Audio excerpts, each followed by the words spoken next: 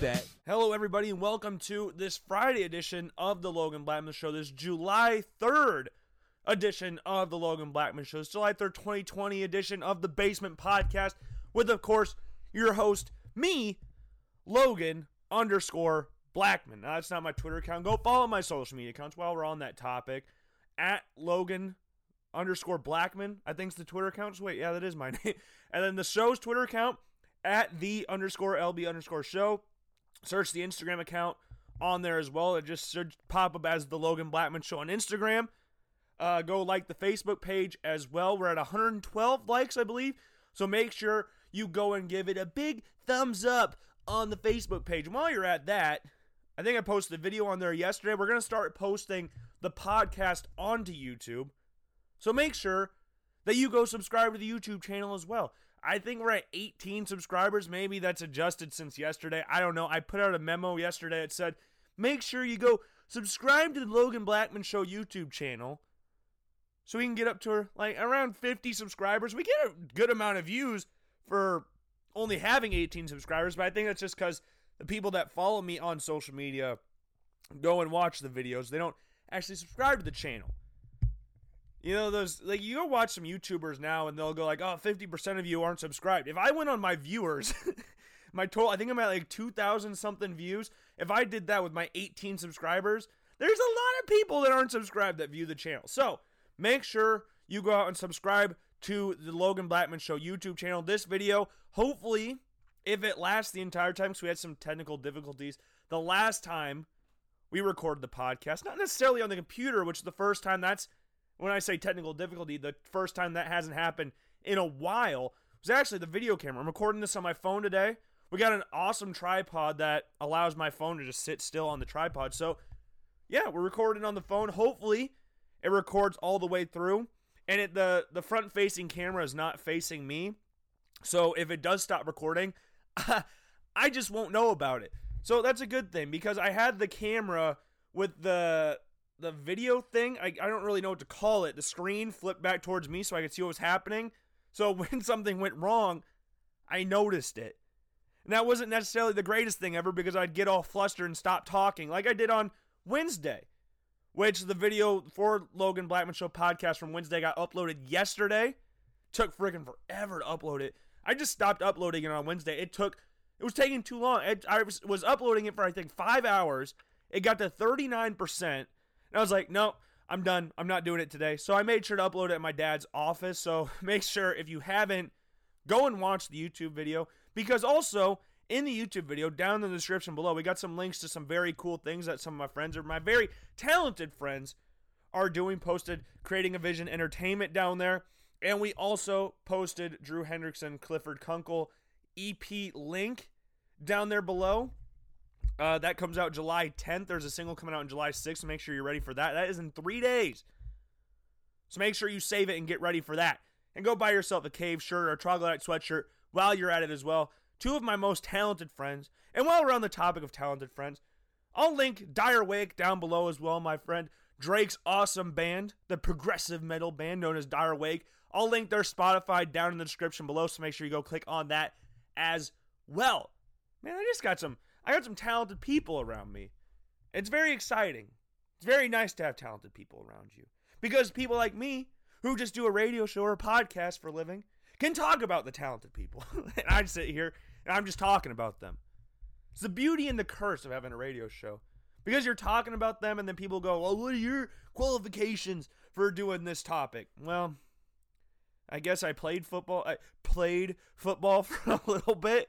So I guess that gives me the right to talk about football players, which is what we're going to do today. A lot of what today's show is talking about the NFL.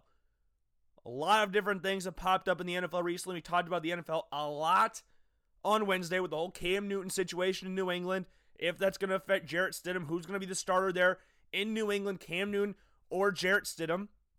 And of course, naturally, a lot of people are going to assume straight away that Cam Newton's going to be the starter. Cam's the bigger name. Cam's been to a Super Bowl. Cam has an MVP. But that's not always the way it works out. Because according to some reports, this anonymous AFC East head coach, the Patriots love themselves some Jarrett Stidham. They just got a thing for Auburn quarterbacks. They got Jarrett Stidham, and then I got Cam Newton. Transfer Auburn quarterbacks, to say the least. Jarrett Stidham changed from Baylor, went to JUCO, Auburn. Cam Newton transferred from Florida to a JUCO to Auburn.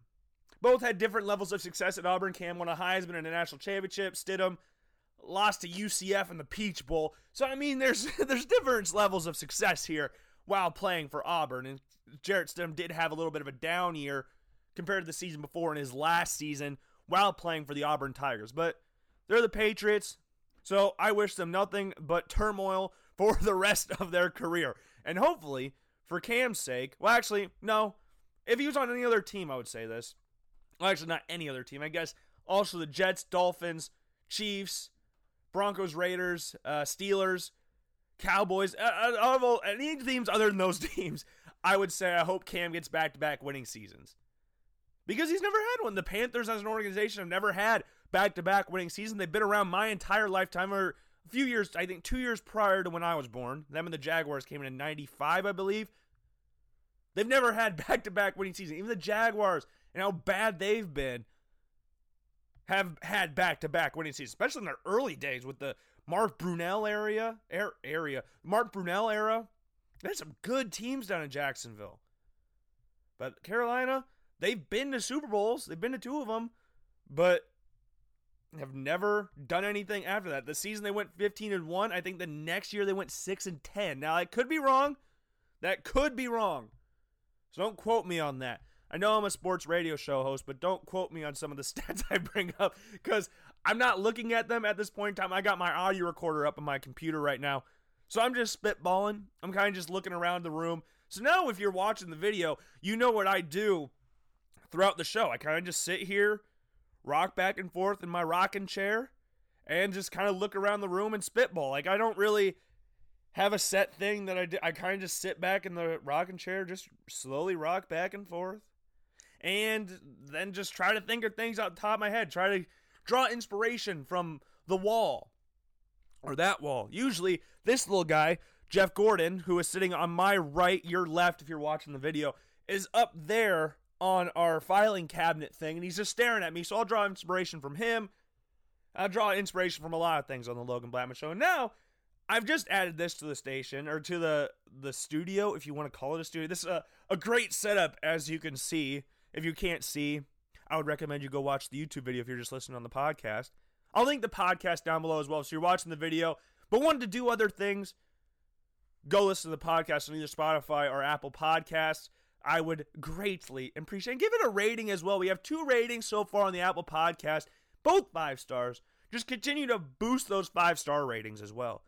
I would greatly appreciate it. But a new addition to the station, or channel, or booth, office, and we showed this on the camera on Wednesday, but we have to show it again because the camera didn't see it last. This camera hasn't seen it. We have Bible Man shattering the Prince of Pride. I will plug this every single show. At least I hope to plug it every single show. I'll read some of the reviews on the back to get you hooked on Bible Man shattering the Prince of Pride. 4 stars. Bible Man continues to conquer. Proves audiences enjoy lessons taught by a superhero in a series of well-crafted videos and in stunning live shows, but lives shows around the country. Christian retailing. From the Chicago Tribune, Bible Man quotes chapter and verse to help real kids with real problems. From Profile Magazine, Bible Man is widely popular, and the stories are action-packed and right on with their message. Now, Profile Magazine, I think, is just written by the people that made Bible Man, because, yeah, it's not, I guess it, well, technically, I guess it was widely popular. I watched it. A lot of my friends watched it when we were younger. I had a Bible Man mask. I had that mask, to be exact, and the Bible Man cape. And my friend Drew, who we've talked about with his EP coming out, had a Bible Man lightsaber, because they had the Sword of the Spirit, and it was a yellow lightsaber. So, by that fact, Bible Man is like, he had the yellow lightsaber before Rey did, which, if I'm correct, the yellow lightsaber is like, you got all of the powers of Jedi. You have knowledge of both sides of the Force. So that's Bible Man. So make sure to go watch that. I also have Bible Man: A Fight for Faith I don't have that one in the Logan Blackman Show studio, so I can't give a rousing speech about that one. But I would highly recommend watching this. You will feel it is just great to watch. There's some questionable scenes in this movie or TV show. Again, I don't know what to call this because it's a half hour, but it's its lone thing. Is it a TV show or a movie? It's a short movie if it's a movie. There's a lot of other Biblemans out there. I would just recommend go and watch some Bibleman. Like, look at it. Like his muscles on the back. Like he just looks so. He looks like those bodybuilders that are not in shape. Or they're the strong men, because they're not really in the best shape, but they're super strong. That's what Bibleman's armor makes him look like. And we're sitting there quoting all the things from Bibleman, talking about the breastplate of righteousness, the shield of faith, what other ones? The sword of the Spirit. It's just awesome. There's a musical number in there as well. Fight for Faith has a new Bibleman, so if you don't like this Bibleman, go watch that one, because it's a different Bibleman. I wanted to watch it on Monday night, but my friends weren't really trying to watch it. It was 42 minutes long, and he didn't really want to watch it. But I don't know what's wrong with it. Why would you not want to watch Bibleman and get smarter in the scripture? But I would just recommend watching Bibleman. I loved watching Bibleman growing up, and it's even funnier watching it when you're a 22-year-old, because it makes you look back and talk to your parents, go, why did you make me watch that? I've joked with I went upstairs right after, or not even right after, because we talked about this last week, and I brought it up to my parents, and I was like, why did you make me watch Bibleman? She's like, you love Bibleman. I was like, yeah, I loved Bibleman, but watching some of the stuff that Bibleman does is just weird.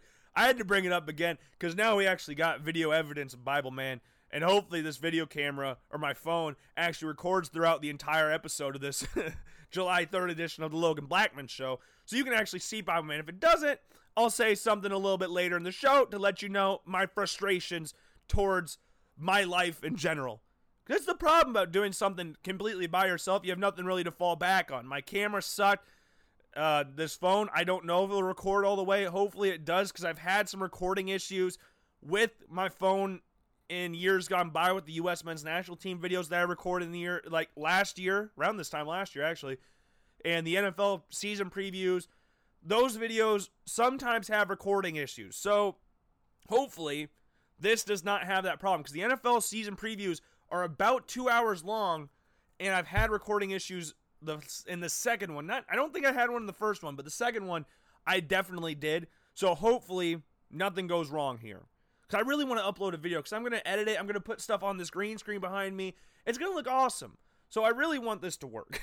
I would really, really like this to work. But enough dilly-dallying here on this Friday edition of Logan Blackman Show. Let's give a quick preview what we're going to talk about today. We've got Friday Fun Day. We'll get a reveal what we're doing for Friday Fun Day in a little bit. We've also got some scores to go around with La Liga and Serie A going into deep end of season drama, especially in La Liga, with Real Madrid now having a commanding lead, or not commanding lead, but have a lot better chances of winning La Liga than Barcelona do at this point in time, especially from a few weeks ago.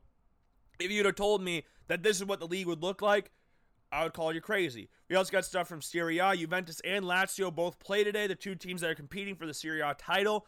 Both have big games coming up a little bit later. Today we also have some Player of the Month awards to give out for Serie A. Not the month you're thinking of, though. We have some Premier League scores with Liverpool getting absolutely shellacked yesterday. We'll talk about that one in a little bit. We also got some MLS news to talk about. We're not going to talk about the Bundesliga anymore, because that season's done and dusted. Erling Haaland, the much heralded young striker for Borussia Dortmund, just got handed the number 9 jersey for Dortmund, following in the footsteps of Robert Lewandowski in seasons gone by. Hopefully he doesn't go to Dortmund or go to Bayern Munich. Hopefully the Norwegian connection brings him to Manchester United eventually. But he will be wearing the number 9. Achraf Hakimi has transferred to Inter Milan. That one is official, I believe. And you also got Thomas Meunier coming over from PSG to Borussia Dortmund to replace Hakimi, who in a few aspects is a better defender, not as good as an attacker as Hakimi, but a better defender than Hakimi, who got found out at times playing on that right side of Dortmund's attack/defense this past season.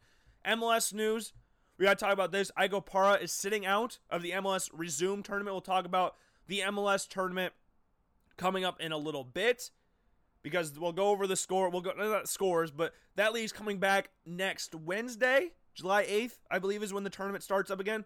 So we'll re-look at the tournament and where the seedings are and what teams are where, because we haven't done that in quite some time now. We also got some news from the Washington Redskins. Maybe a team name change in the future. Hopefully a team name changes in the future for the Washington Redskins. We got to talk about my favorite quarterback in the NFL, Sam Darold, a little bit. ESPN made an article about him, finally calling him out for all his BS over the past few years. And we'll rank the quarterbacks from the 2018 draft class, which we haven't done in a while. Maybe we've done it more recently than I remember. I've done a lot of shows recently. They all kind of start running together after a while. I can remind you what happened on Wednesday. I could not tell you what happened last Friday, other than the fact that we did a tier list of the Premier League midfielders, because Liverpool won the league. So I thought we'd do some sort of Premier League midfielders with Frank Lampard basically winning Liverpool the league. Yeah, so I thought we'd do that last Friday. But other than that, all the shows kind of just mushed together, and it's very hard for me to remember. But for today, I thought it'd be fun to do a tier list. Since Cam Newton signed with the New England Patriots, I thought it would be fun. I guess, well, is it official yet? I guess I don't really know if it's official, but he's said something about it, so I'm going to take him at his word for it and basically just say, yeah, he's going to the Patriots.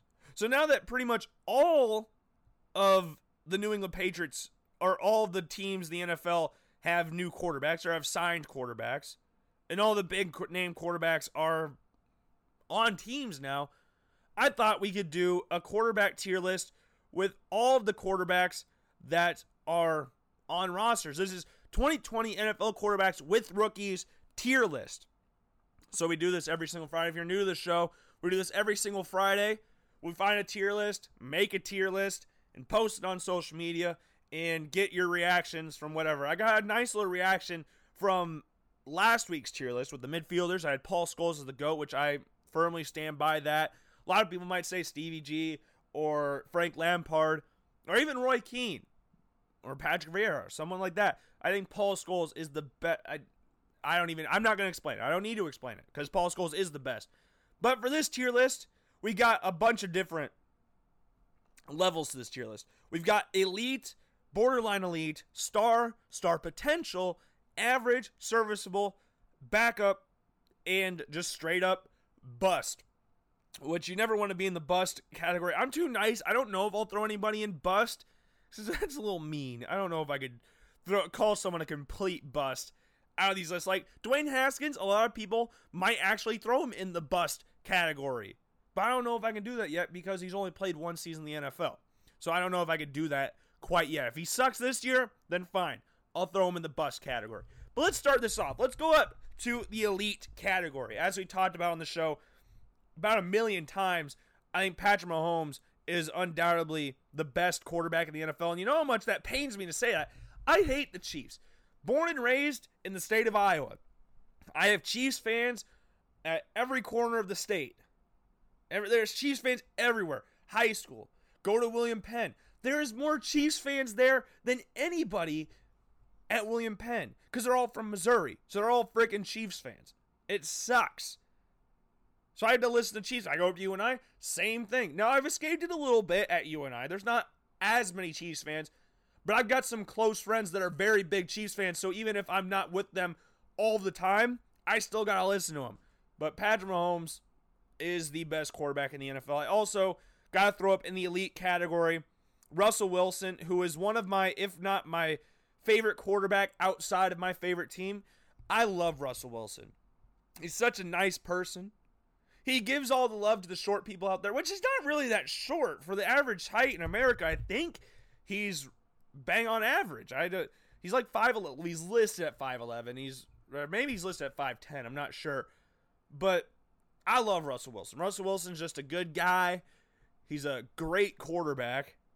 And the Seahawks are finally building some pieces around him on offense to actually give him some help. Because throughout their years of being dominant, with the Legion of Boom, they built up their defense. You had the likes of Sherman, Cam Chancellor, Earl Thomas, Bobby Wagner, Bruce Irvin, Michael Bennett, maybe. I can't.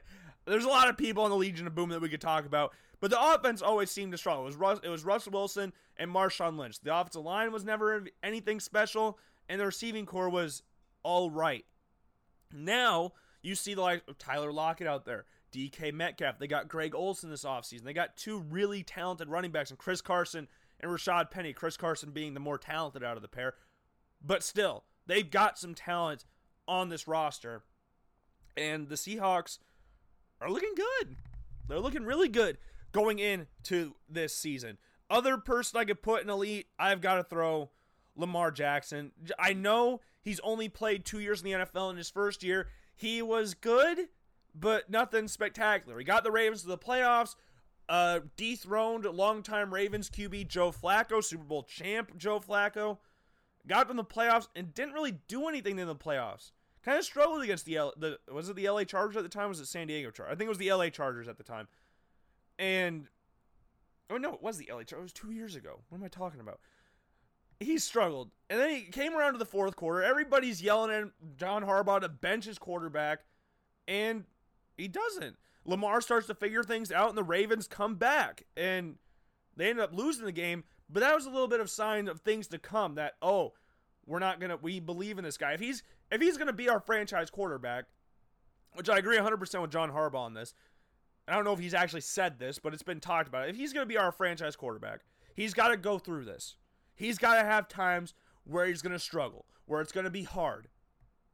But he's always got to bounce back, which he did. To his credit, Lamar Jackson played very, very well at the end of this game. But it was too little too late. But Lamar Jackson, he does things that nobody else can do in the NFL. Rushed for 1,000, threw for 3,000, led the league in passing touchdowns. He's amazing. Lamar Jackson's amazing. I loved him at Louisville. I love him in Baltimore. And it pains me that he got drafted. It must pain Browns fans, because look at this for Browns fans. In that draft, you came away with Baker Mayfield, Denzel Ward. Good players. Denzel Ward, one of the best shutdown corners in the NFL. But to Browns fans, you could have walked away with Saquon Barkley and Lamar Jackson. I'm sure they're fine with Nick Chubb. But Saquon Barkley and Lamar Jackson together on offense, been kind of crazy. Which there is some rumors going around at that time that the Browns would actually take Saquon Barkley number one, which I never believed those rumors. You don't draft a running back number one. Look what the Bengals did with Kajana Carter.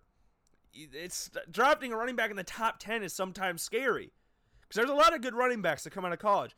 Like you look at Austin Eckler for the Chargers, Aaron Jones for the for the Packers, 5th round draft pick. Austin Eckler was undrafted. Other running backs that I can think of off the top of my head, Phillip Lindsay was undrafted. Chris Carson, I think, was a 7th round draft pick, the guy we mentioned a little bit ago for Seattle. Raheem Mostert was undrafted, I think. I'm not 100% sure on that. So all these running backs, there's a lot of running backs, or a lot of good running backs in the NFL that are later round draft picks. Now there's obviously great running backs in the league that were drafted really high, like the likes of Zeke, Saquon Barkley, Todd Gurley, until his knees started turning on him, until he found out he has the knees of an 80-year-old. Christian McCaffrey's another one. So there's good running backs at both, but drafting one at number one is kind of weird. Like drafting a receiver at number one, which is something the Jets have done with Keyshawn Johnson. But, man, you could have had Lamar Jackson and Saquon Barkley. It's salivating to think about, really, getting Lamar Jackson and Saquon Barkley paired up together. But I think those are the top 3 quarterbacks in the NFL at this point in time. And other quarterbacks we could throw up there in the elite category, I think Drew Brees is elite. Now, this might go against my top 40 quarterbacks list that we did a few weeks ago, or last week, whenever it was. But this is where it gets hard, because I have this list that I got to keep intact, because I've said the top 4 quarterbacks in the NFL are Patrick Mahomes, Russell Wilson, Lamar Jackson, Deshaun, and Carson Wentz. But Drew Brees is elite. Do I put him in borderline elite because he's getting old? I don't know. He's won a Super Bowl. This is where it gets tough. This is where it gets tough. Let's remove him for a little bit. Well, let's work with the other quarterbacks real quick. So we got a lot of quarterbacks on this list. There's a lot of them. If I've screen recorded it, which I have, it should be up on the green screen right now. So you should see me circling the quarterbacks that we have left. There's a lot of quarterbacks left. But let's start off with the third quarterback, I guess, on this list, Andy Dalton. Andy Dalton is he's a serviceable to average quarterback. I don't think he's necessarily a bad quarterback. I think it was time for Cincinnati to move on, but I don't think he's bad. I'm going to put him in serviceable because if you were talking about average quarterbacks, I don't know if I throw the other quarterbacks up there, like we'll talk about them in a little bit, but I think he's serviceable. Baker Mayfield, I think he has star potential. I think a lot of the young quarterbacks on this list are going to go in the star potential category because they're young players. They're going to be built up. They're going to be hyped a lot. Baker Mayfield, a number 1 overall pick, second in Rookie of the Year voting, had a very down year last year, but has star potential. He definitely has star potential. And while we're at that, let's just look at all the other young quarterbacks that we have on this list. Daniel Jones has star potential if he tones down the fumbles, which I know a lot of people really like Daniel Jones. There's a lot of things he does that are very nice, very good. He's very fluid with a lot of things that he does.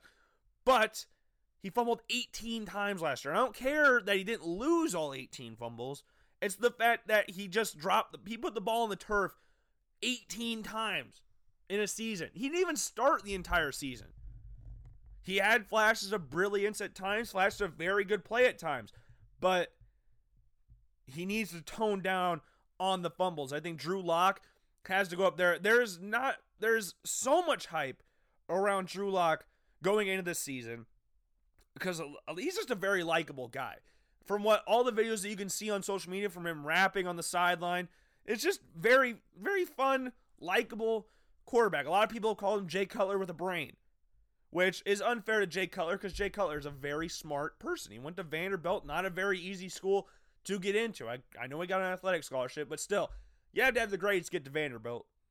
But he just looks like he just didn't want to be an NFL quarterback.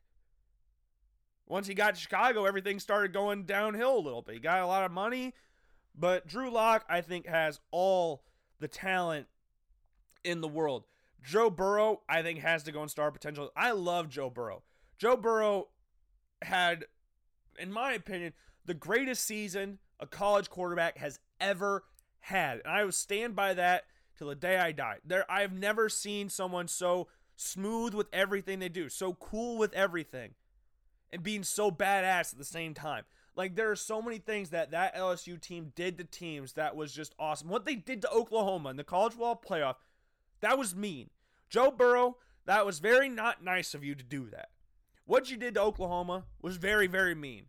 And then you made Clemson, you didn't beat them as bad, but you made them look not great. LSU, the greatest college team of all time, led by the greatest quarterback of all time, one of the biggest Heisman Trophy margins in college football history, with him being number 1 and Jalen Hurts coming in second. Joe Burrow's amazing. I hope and pray that he is a success in the NFL, because I like this dude too much. His story's awesome, and he's just a fun guy to watch. He's just very fun to watch. Other quarterbacks on here, Jordan Love, another rookie from this draft class. So a lot of people comparing him to Patrick Mahomes, which is a little unfair to Jordan Love, but I guess it's more of the sense that they're not comparing him directly to Patrick Mahomes. They're saying his skill set is similar to that of Patrick Mahomes. They're not saying he's the next Patrick Mahomes. They're saying he does things that are very similar to Patrick Mahomes. A lot of things that Patrick Mahomes did at Texas Tech is very similar to what Jordan Love did at Utah State. Trying to force a ball, playing with not great talent. Jordan Love with lesser talent, playing at Utah State, obviously, than Texas Tech, but not great talent, not world-beating talent. So Jordan Love found himself forcing a lot of balls, which saw his interception numbers jump up a lot in his last year at Utah State to 17, which statistically, his last year at Utah State was not great, but the talent was just unparalleled. A lot of people had him going within, he had such a wide range of places he could go. Some people had him going from number 5 all the way to the second round. Like, there was nobody with a bigger margin of where they could get drafted than Jordan Love last year. There were so many things that could happen to Jordan Love. Like, oh, he could go to the Chargers at 6. The Chargers apparently love Jordan Love. They see Patrick Mahomes, so the Raiders love Jordan Love. Oh, the Miami Dolphins are going to trade up to 3 with the Lions and draft Jordan Love. Oh, all these teams are going to draft Jordan Love. I thought the Saints would draft him. But that's just where my thing is. I thought they would. I'm actually surprised they didn't. Now, they went with an offensive lineman. They're like, we got Drew Brees for this last season. Let's try to go out and win. So we're going to protect him right now. But Jordan Love ended up going to the Packers. Very similar skill set to that of Aaron Rodgers, who has a very similar skill set to Patrick Mahomes. And just like Mahomes going to Kansas City, Alex Smith, nowhere near the level of quarterback of Aaron Rodgers. They were drafted the same year, but yeah, Aaron Rodgers he's just way better. He's just way better than Alex Smith. I love Alex Smith. I think he's a really great person, but he's not the quarterback Aaron Rodgers. But like Alex Smith, Aaron Rodgers does not turn the ball over. I think, this could be wrong, out of all the quarterbacks in NFL history, he has the best touchdown to interception ratio in the NFL. I don't know if that's right, but I'm pretty confident it is. So for Jordan Love, with a very similar skill set to the quarterback that he's going to eventually take over from in a year to 2 years' time, there's no one better he could learn from than Aaron Rodgers. Aaron Rodgers could teach him how to calm down, how to not force throws. He has great arm talent, so Rodgers can teach him all of the accuracy traits. But I guess you can't really teach accuracy. You can teach timing and all that stuff and reading a defense. But Jordan Love, I think, has the perfect quarterback to learn from in A-Rod, and I think it's perfect for Green Bay. Now, I think Green Bay have wasted a lot of great quarterbacks these last 30 years with Brett Favre and Aaron Rodgers, but getting one Super Bowl out of them, or 2 Super Bowls out of both of them together, that's not great. That's actually very bad by my estimates. That's very, very bad. That the 2 of the greatest quarterbacks of all time have only won 2 combined Super Bowls. That's crazy to me. Sorry if I'm itching my eyes on the camera. I got like eye boogers in my eyes or something. Ugh. I don't know. Well, we keep on moving. Josh Allen is the next one on this list with a beautiful white face mask. This picture is from when he beat the Dallas Cowboys in Dallas on Thanksgiving. Josh Allen goes in star potential. Josh has all the abilities in the world. There's not a quarterback in the NFL. I mean, you can compare him to Cam Newton all you want. The thing with the difference between Josh and Cam, now this might seem bad. I don't really care. You can just watch Josh's diving first down play against the Cowboys and Cam's play against the Denver Broncos in the Super Bowl where he just looked at the ball and didn't dive on it. Josh picked up the ball and dove for a first down. With everybody around him, he just picked up the ball, fought for a first down. Cam Newton just let the Broncos players jump on top of the ball. Very similar in skill set. Big dudes, love to run, physical, absolute hoses, absolute piss cannons, absolute snot rockets for arms. But the difference is Josh will fight for the ball. Cam, and this is just one example, but it's a huge example because people get yelled at this at practice all the time. If a ball goes over your head in practice, you sprint back and get the ball. I get it's practice. Coaches get it's practice. They know it's practice, but you gotta act like it's a game. Would you just let the ball bounce behind you in a game? No, you gotta sprint behind you and dive on the football. That's what you should do all the time. Game, practice, playing in the backyard with it for every time. Unless it's flag football and the ball's just dead whenever it touches the ground. That's a different story. But you always dive for the football, which is why I don't think the mentality there is different between Josh and Cam. But it'll be interesting to see once the Bills and Patriots match up, and if Cam Newton's a starter, we'll have to wait and see how this looks in New England. It's going to be very interesting to see how it looks with him playing for the New England Patriots. I'm very intrigued to see how that all works out. Whether it's going to be him or Jarrett Stidham starting for the New England Patriots, it's going to be weird not seeing a quarterback wear number 12 for the New England Patriots, as it's been my entire life. Next quarterback on here, Justin Herbert. He has star potential. Yeah, definitely. He's big. He's got a cannon arm. He's mobile. Like, he's got all the traits you really look for in a quarterback in today's NFL. Big. He's 6'6". He has a cannon arm. He threw, 74 yards, flat-footed? Is that right? Or 54 yards? Am I giving him too much credit with 74? 74 feels like a lot of yards. I think it was probably 54. Then he's very mobile. In the Rose Bowl, he had 3 rushing touchdowns. Got Oregon the win, was Rose Bowl MVP.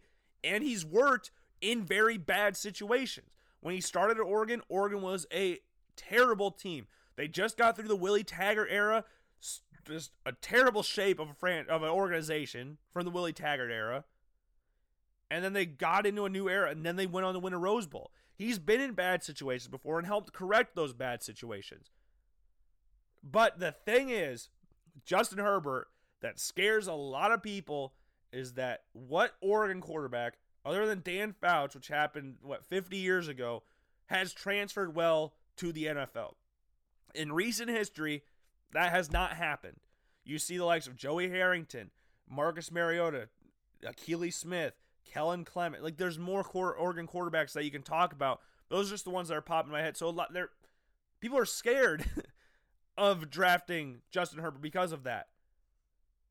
So I don't know. I think he'll be fine. I think the Chargers have a very nice team built around him. He doesn't need to get thrown into the fire right away because of Tyrod Taylor being there. The Chargers' offensive line is getting rebuilt. They got Trey Turner and Brian Bulaga this offseason. Mike Pouncey is going to be back this season. Or Marquise, I can't remember the pair of them. Then you got Hunter Henry's back. Keenan Allen, one of the most underrated, if not the most underrated wide receiver in the NFL. Starting to get a little more love. Best route runner in the NFL. I will say that. And then Mike Williams there as well. The Chargers on offense, and Austin Eckler, Justin Jackson behind him at running back, they've got a nice offense. So it's not going to be like the situation that Joey Harrington went into in Detroit or the one that Akili Smith went into Cincinnati. They've got decent players around him. So they're not going to be expected to do everything like Joey Harrington or Akili Smith were in those two situations that I talked about earlier. They're just not going to be expected to do that. They've got better players around them. The Chargers are the most talented 5-11 team I think I've ever seen in my entire life. Like, on defense, talent through the roof. Casey Hayward, Derwin James. Then you got Joey Bosa, Melvin Ingram. Like, you got so many talented players. Offensively, very talented. Best 5-11 team I've ever seen in my entire life. I don't think they'll be anywhere near that this year. Well, anywhere near. I could see them doubling their wins to 10. But maybe they'll win 9 or 8. We'll have to wait and see. But Justin Herbert has the pieces to be a star in the NFL, even though the fact that he did go to Oregon scares a lot of people, and rightfully so. Next one I'm going to talk about is Kyler Murray, one of my favorite quarterbacks in the NFL. I'm putting not average Kyler. You go in star potential. Kyler Murray's awesome. Kyler Murray is so much fun to watch. Everything he does is fun to watch. He's mobile. He doesn't force throws. I mean, he did a little bit last year, but that's just rookie tendencies. That will happen from time to time with a rookie quarterback, especially starting day one. But I really like Kyler. I think they're going to be building something nice here in Arizona. And I've said this on my show before. You can go listen to the older shows on SoundCloud. The Cardinals aren't that far off, if we're being 100% honest here. And then they've added some really good pieces this offseason. DeAndre Hopkins being the key one. Then you've got Isaiah Simmons there as well, the linebacker or defensive back or defensive end from Clemson. You got all these, and then you got Patrick Peterson still there. Then you got Chandler Jones, we haven't even talked about. They drafted Josh Jones in the draft. They got DJ Humphries at right tackle or left tackle, whatever you want to play him. They're building something pretty nice down there in the desert. And Kyler Murray is going to be spearheading that. And I'm really excited for what the Cardinals' future holds, because I think a lot of people in Iowa can say this. A lot of Iowa people are kind of Arizona Cardinals fans. A lot of UNI fans, especially Arizona Cardinals fans, the likes of Kurt Warner playing there and David Johnson playing there. There's a lot of UNI fans that are Cardinals fans. So we want to see Kyler Murray do good in the league. I'm very excited to see what Kyler Murray can do. Next quarterback I'm going to talk about, Tua Tagovailoa.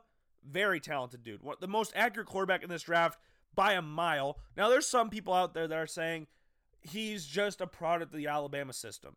And much like Justin Herbert, there hasn't been a lot of very talented Alabama quarterbacks playing the NFL recently. Even going back in history. Of course, you got the likes of Ken Stabler, Joe Namath, and Bart Starr, but you got a lot of other quarterbacks that just haven't done anything. Greg McElroy, A.J. McCarron's now a backup. I mean, he's carved out a nice career as a backup, but at his chances as a starter in Buffalo, it just didn't work out. He had a chance to be a starter in Cincinnati as well with Andy Dalton out. He had a chance to take the job away from him. Did not happen. There's other quarterbacks. Brody Croyle is another quarterback here. What other ones have there been? I'm trying to think off the top of my head. John Parker Wilson, another one, but he wasn't really that great in college. I mean, he went to a national championship. That was pretty much spearheaded by Mark Ingram. But I think Tua, his accuracy is just natural. It's just very natural. He could be a product of the Alabama system, but he still has to perform. That's the key thing. You still have to perform. And I think Tua, though he's battled some injuries at Alabama, I think that's just a result of him playing super hard. I'm not going to say that's a result of him just being straight up injury prone. I think that's just him playing hard.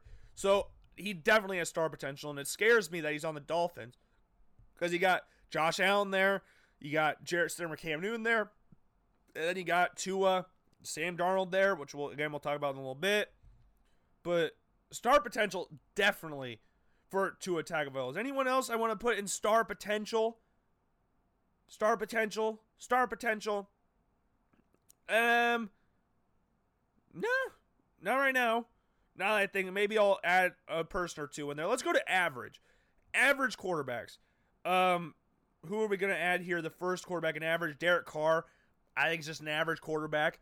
I think he's unfairly hated around the league, but he's just average. He doesn't do anything spectacular.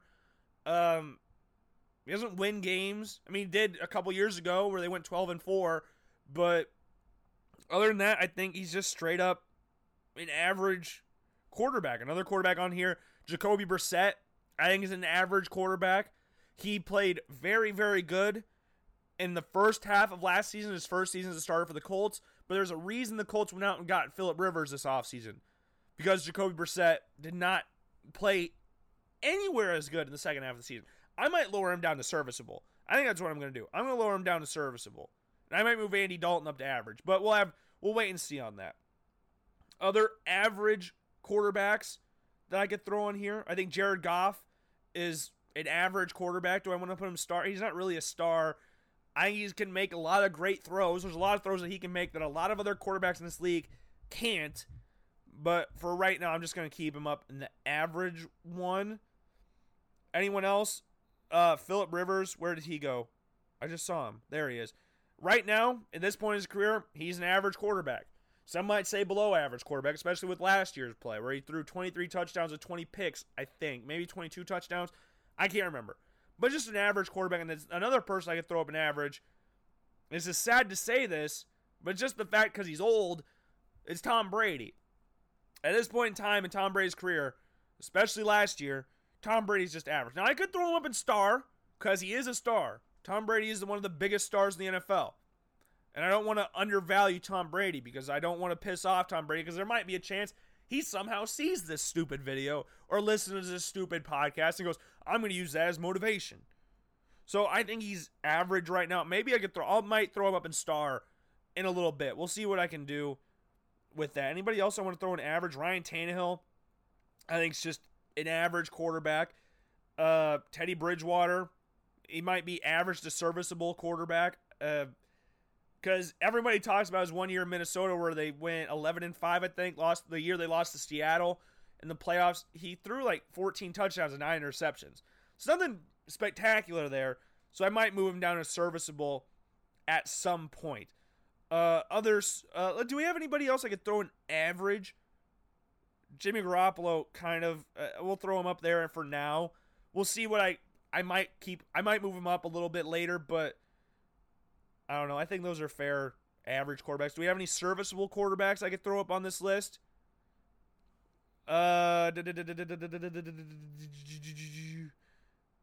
I think that Jarrett Stidham is serviceable.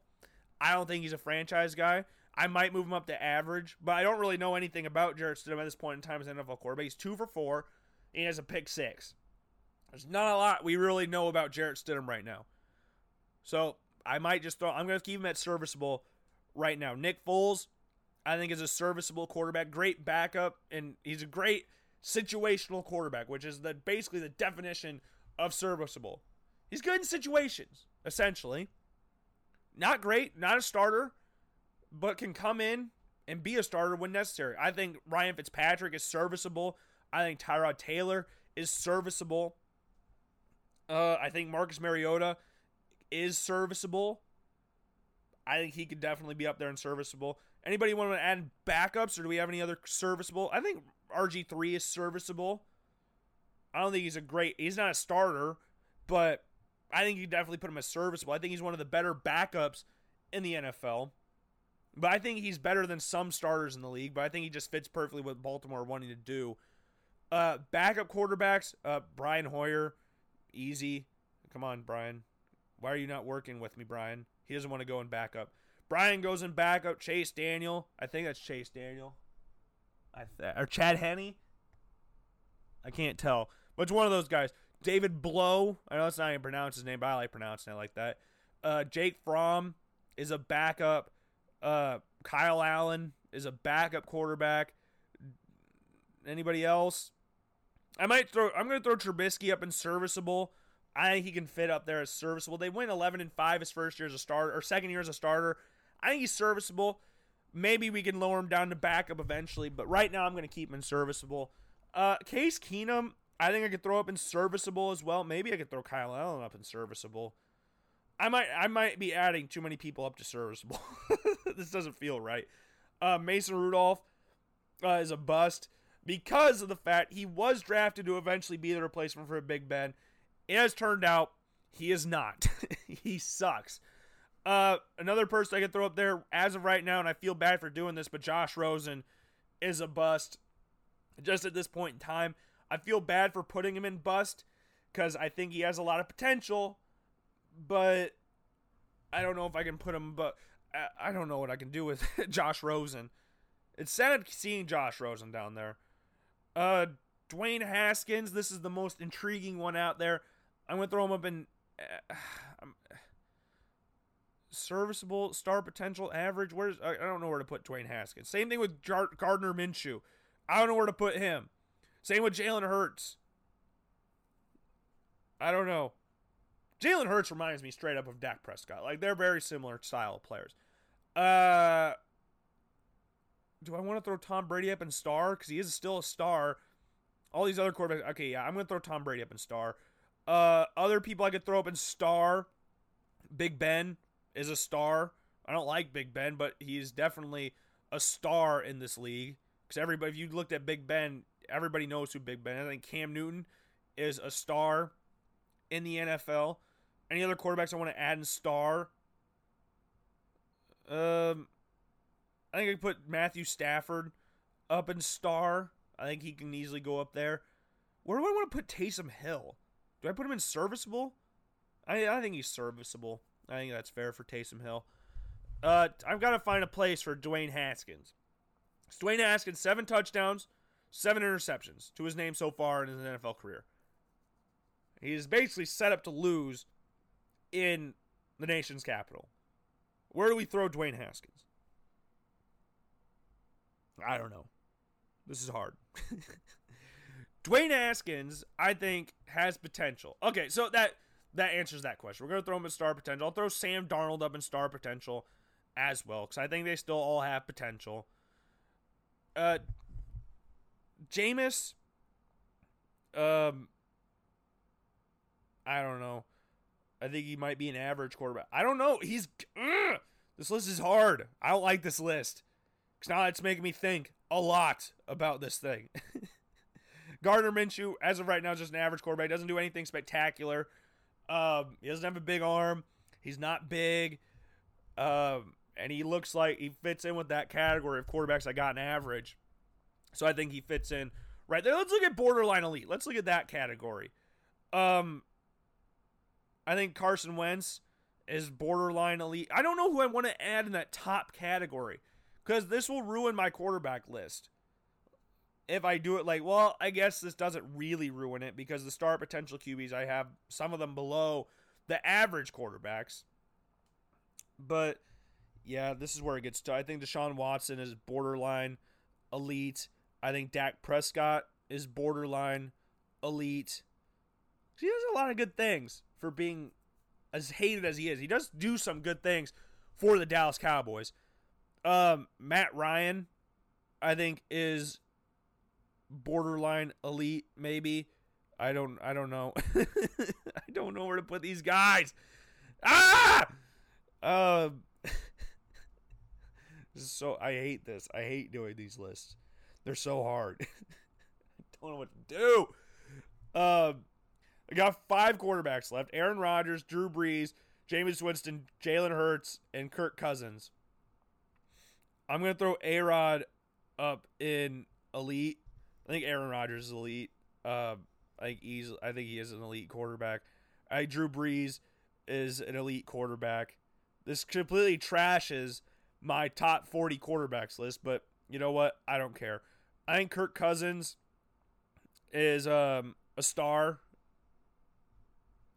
He's star or borderline elite because he does a lot of really good things for the Minnesota Vikings. Just gets hated on a lot. But I think star is fair for him. And then Jameis Winston and Jalen Hurts. I don't know what to do for these guys because Jameis Winston on one end has been really good and on the other hand been extremely terrible at the exact same time, which is very rare. You don't see that happen a lot. Do I put him up as star potential? He does have star potential, but he sucked. He absolutely sucked last year at times. 30 interceptions. Jalen Hurts, I think I got to throw up in star potential. And then Jameis. Do we put in serviceable? He got LASIK, so I mean, do we put him in star potential? I think we could throw him up in star potential. I'm going to adjust this list a lot during the break because I don't like this list. It bothers me looking at it.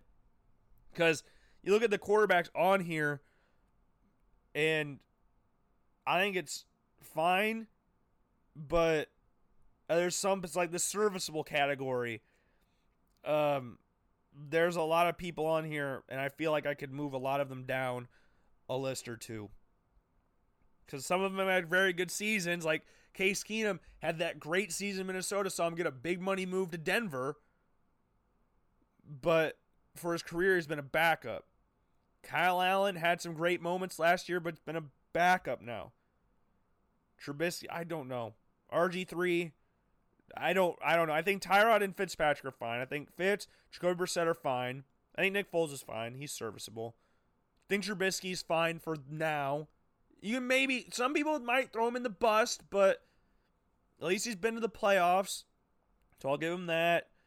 Oh my God. I don't know what I'm going to do here. I'll take a quick break here on the Logan Blackman Show. I'll come back, and I'm going to have an adjusted list because I don't know what I'm going to do here.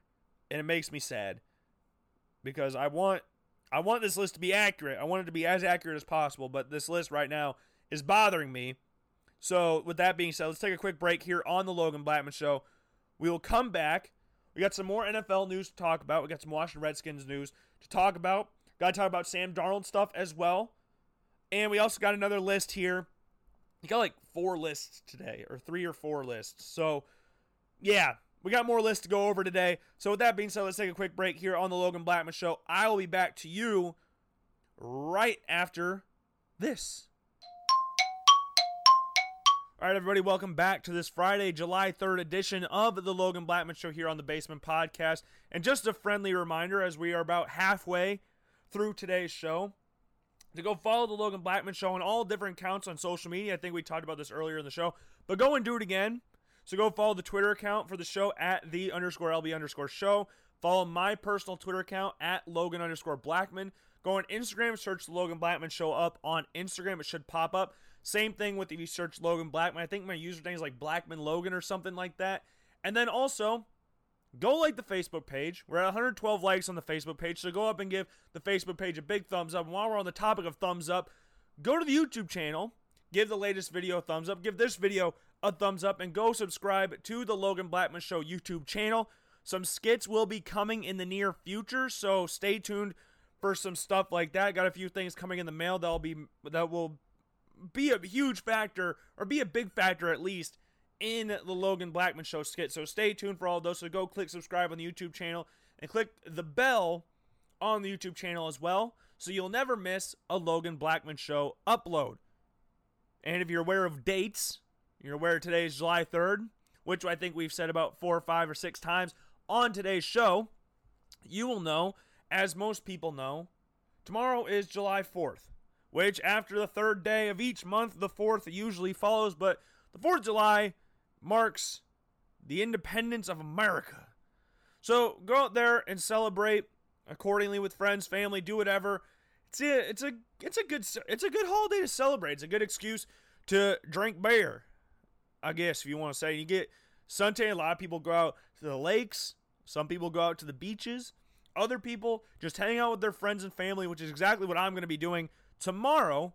Being hanging out with some friends. Make sure to go watch the Nathan's Hot Dog Eating Contest. My personal favorite part of the 4th of July is the Nathan's Hot Dog Eating Contest. So go and watch that, because it is a joy to watch every single time.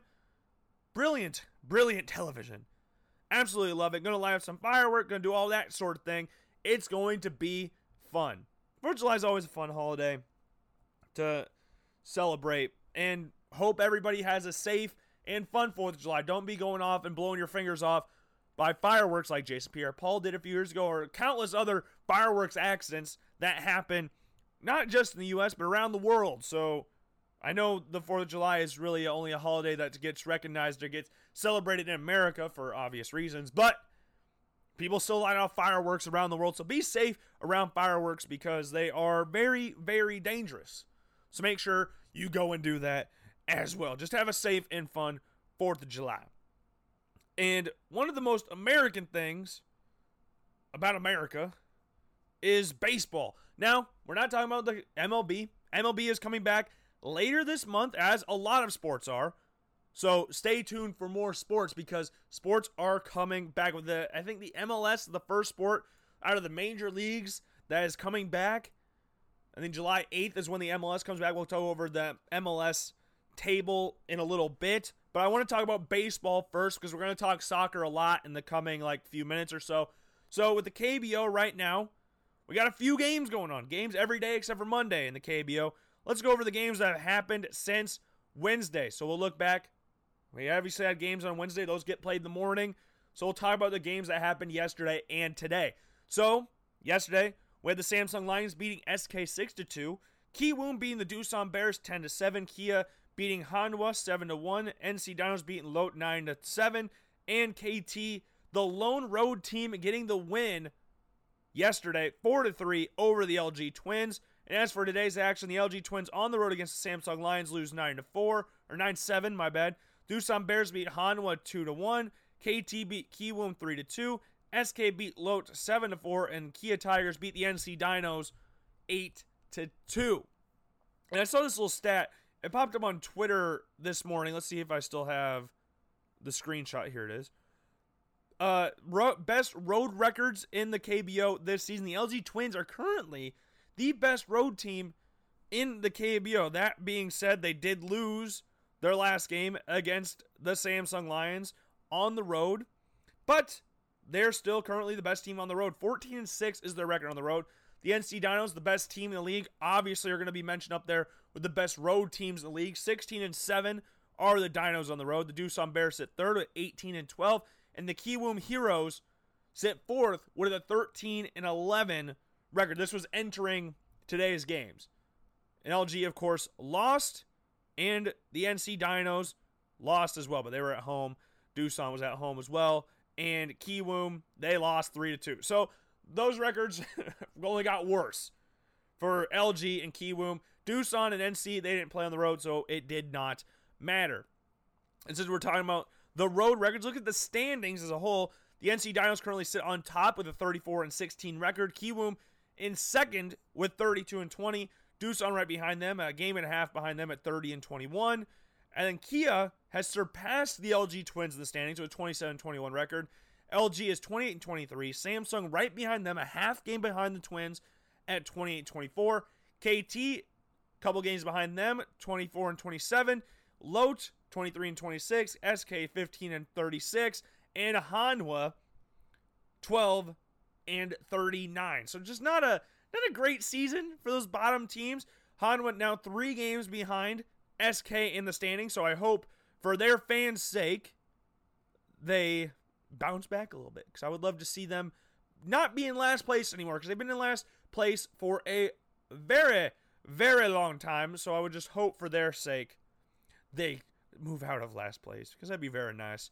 Very, very nice. And I hope for the Doosan Bears fans' sake that they can catch. But prior to a few days ago, they were trying to catch the NC Dinos. Now they've got to catch the Kiwoom Heroes, who sit a game and a half above the Bears, which is not ideal. It's not very ideal. But those are your scores from around the KVO and the league standings as we stand right now on this July 3rd edition of the Logan Blackman Show. With that being said, let's look at some scores from around the world of football. Soccer. Haha, made a funny there. In La Liga, where the league race has kind of flipped on its head, with Real Madrid now sitting on top of the Liga, 4 points above Barcelona. Barcelona have dropped points 3 of their last 4 games, drawing their last 2. Real Madrid have not lost in a fat minute and don't seem to be dropping any points anytime soon. They beat Getafe 1-0 yesterday, which was very much needed. Now they've increased the gap. They now have an 84% chance to win La Liga. If you had this stat, I think it was 2 weeks ago, they had around a 36% chance to win La Liga. Now they have an 84% chance to win the league. And like Gerard Piqué said, he doesn't see Real Madrid dropping points anytime soon, which doesn't look like it because they're on freaking fire. As far as I know, they've won their last 6 games, and they've won more games since then. They play on Sunday. They'll play Athletic Bilbao on the road this upcoming weekend. Barcelona will also be on the road against Villarreal. So 2 not very easy games for these 2 teams. Me and Real Madrid would much rather play Athletic Bilbao than Villarreal, because Athletic Bilbao have been interesting for. They've won 3 of their last 6. They've drawn 2 and lost the other ones. Villarreal has won 5 of their last 6, and they drew the one they didn't win. So Barcelona, as they continue to drop points, are playing a team that has won more games in their last 6 than they have. So it'll be a very interesting game for Barcelona. But man, it's just tough. They had the league. They had it like this. They had the league win. And then it just got wiped out. And now Real Madrid are heavy favorites to win La Liga this season. And for Serie A, we have another title race on our hands. Again, as I said earlier, Juventus and Lazio will be both playing today. Lazio will be playing AC Milan, and Juventus will be playing their city neighbors, Torino. Tomorrow. Tomorrow. So that's very big ties there. Very, very big ties. Both teams are at home. Lazio currently sits 4 points behind Juventus in the standings. That one loss to Atalanta is really hurting them in the league standings. They've won 5 out of the last 6. Juventus have won 6 out of the last 6. But Lazio lost that one game. They have a better goal differential. They've scored more goals. But the difference is they've drawn 2 more games than Juventus, which is really hurting them at this point in time. If they want to end Juventus' stranglehold on Serie A, they're going to need some big results, not only for them, but teams playing Juventus. So teams like Torino, who currently sit 15th in Serie A, who have lost 4 of their last 6, won 1 and drew 1 the other ones, they're going to need a massive results from the other team in turn, which doesn't seem very likely, but stranger things have happened. You know, a couple weeks ago, if you said Real Madrid are going to win the Liga, a lot of people called you crazy. But now they're at 84% chance or something along those lines of winning La Liga. How crazy is that? And I guess I didn't really look at this. Who do Barcelona play next? See if they can kind of close the gap a little bit. Oh, yeah. Wait. Yeah, Villarreal. We said that already. Short-term memory loss. I guess we got some big title races going on there. It's a big boy title race between Serie A and La Liga. And for the Premier League, the team that just got crowned the champions last Thursday got slacked by Manchester City yesterday. 4-0 was the final against Manchester City for Liverpool. 3-0 down at halftime. The biggest deficit they've had at halftime since Steven Gerrard's last game against Stoke City where they lost 6-1. 4-0. They just got crowned champions. Yesterday was just a weird day for soccer scores in the Premier League. Sheffield United, who since the restart has happened, have not looked good at all. They drew one, lost their other two games. The two games they lost by a combined score of 6-0. Now, they're going in playing Tottenham, and they beat them 3-1. 3-1. I don't think they've scored since the restarts happened. I think they drew Aston Villa 0-0, then lost 3-0, then lost 3-0. So they scored 3 goals in this game and allowed 1 against Tottenham Hotspur. And Jose Mourinho, by all accounts, is pretty much losing it. A lot of people are saying he should just quit club football altogether. It says elite club football has pretty much, he's gone. He's lost it. And it seems that way because some of the stuff he says, some of the tactics he puts out are just weird. Now, a lot of people out there are saying he could be a very good international manager. I could agree with that. I just think, as of right now, Jose Mourinho is not one of the best club managers in the world. And they replaced Mauricio Pochettino with Jose Mourinho, and it just hasn't worked out at all. Tottenham haven't been looking good. This is just a team in the North London side are just not looking good at all. Arsenal, though, Arsenal did get a nice little 4-0 win over Norwich the other day. As the season has gone on, they have not looked good. The North London teams have just not looked good. And I don't really care. It's kind of funny in a sense, but you feel kind of bad for the fans. Not really. Not for Arsenal fans. Tottenham fans have struggled enough. But Manchester City versus Liverpool, absolute slacking. Kevin De Bruyne gets a goal. Then you have Phil Foden. Then Raheem Sterling. And then you get an own goal from Alex Oxlade-Chamberlain. And I could have had the goal order mixed around. But those are the people that scored. It was just a terrible game for Liverpool. And I enjoyed it, to say the least. You get your first title, and then you get thumped by Manchester City. And that's putting it lightly. Jeez. Absolutely embarrassment for Liverpool. Their defense, which is nowhere to be seen, and Manchester City just ran rampant in the game. Just absolutely full throttle down. No, all gas, no brakes. Just murdered them. Absolutely murked them in this game. Liverpool got absolutely murked by Manchester City yesterday. And it was a joy to watch. I hate both teams with a burning passion, but Liverpool just won the league. The first time in 30 years. They deserve to get absolutely shellacked like that. I don't care who it was. I don't care who lost to. The shellacking was awesome to see. And the other loss is to Watford. So, how awesome is that? There are 2 losses this season. I've been to Watford. And then an absolute thumping to Manchester City. Beautiful. And for their other teams in the top 4, with Leicester and Chelsea, Manchester United and Wolves all competing for those top 4 spots, Manchester United got a huge result this weekend. Not from them. No. Not from them, but from West Ham and Everton. West Ham beat Chelsea 3-2, and Everton beat Leicester 2-1. Those 2 teams are in the bottom half of the league, with West Ham sitting 16th in the league. Out of all the teams in the bottom 5 spots in the league, West Ham, Watford, Aston Villa, Bournemouth, and Norwich, West Ham was the only one in their last 6 games. Norwich got a win a little while back. That has won a game. Out of the 5 teams there have been 4 wins in their last, 30 games. Right? Yeah, 4 wins in the last 30 games between those 5 teams. That is insane. Beautiful. But insane. But West Ham, 30 points right now, have moved up the table. Impressive stuff from them.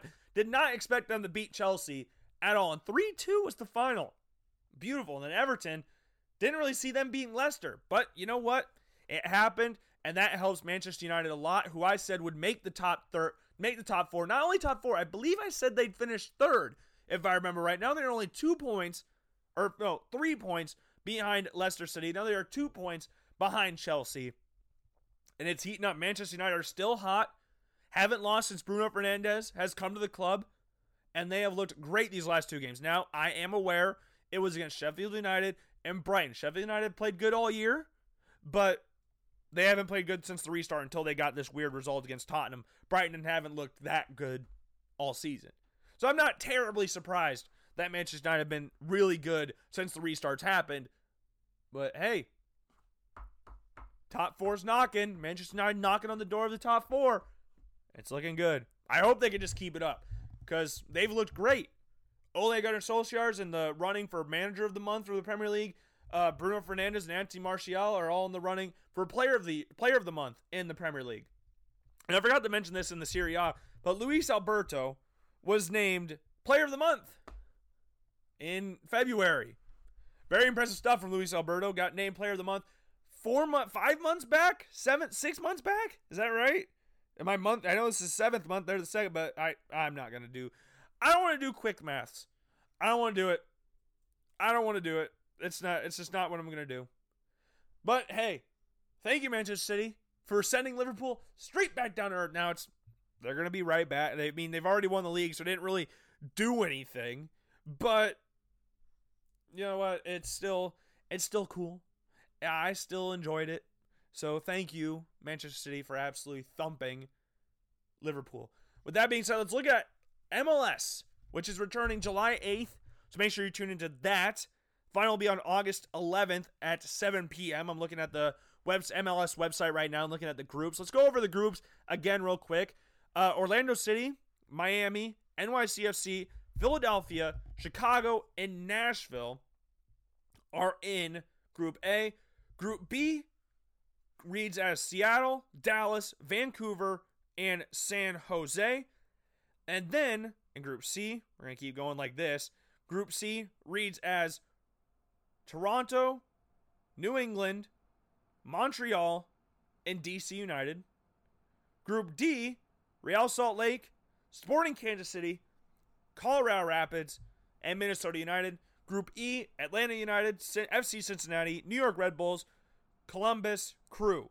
Then Group F, LAFC, LA Galaxy, Houston Dynamo, and the Portland Timbers. And big news yesterday coming out of Group D, 2019's MLS Defender of the Year, Sporting Kansas City, former Sporting Kansas City defender Igo Para, is sitting out of this restart. Big news for Sporting Kansas City in Group D, because they were already the favorites in Group D by my estimates, but I'm biased, so I don't know if my vote really matters in this situation, but this helps them out a lot because Minnesota United lost their best defender and the best defender from last year in the MLS. Craziness. But there's a thing right now on the MLS website that allows us to pick the group stage winner of each group. This is presented by Heineken, MLS's back tournament.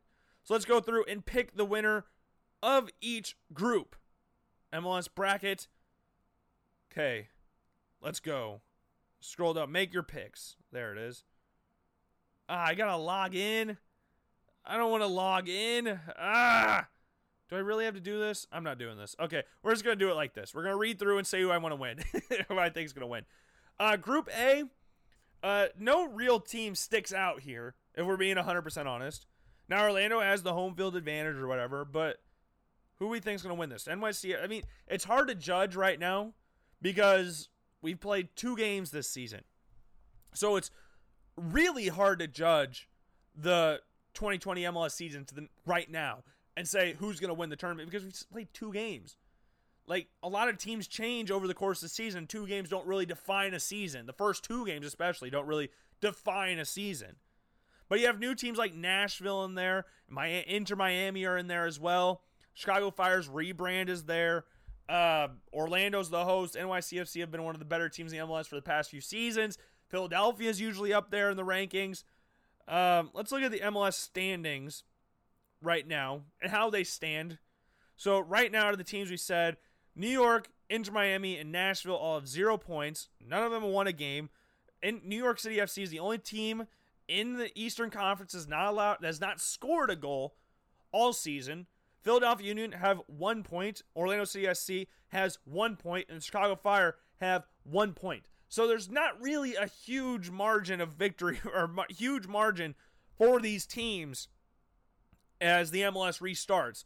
But my prediction for the winner in this bracket will be the Chicago Fire. Let's go with them. A little interesting one there for Chicago. Do I believe that? Do I actually have great feeling in that? Not really. I don't really feel that confident making this because there's not a lot of good teams in this side of the bracket. But you know what? We're going to go with them. And yeah, I don't really have a lot of other things to say about that. Other than none of these teams are looking really good to start the season. But again, it's only after 2 games. I think Philadelphia can make some noise. NYCFC can make some noise.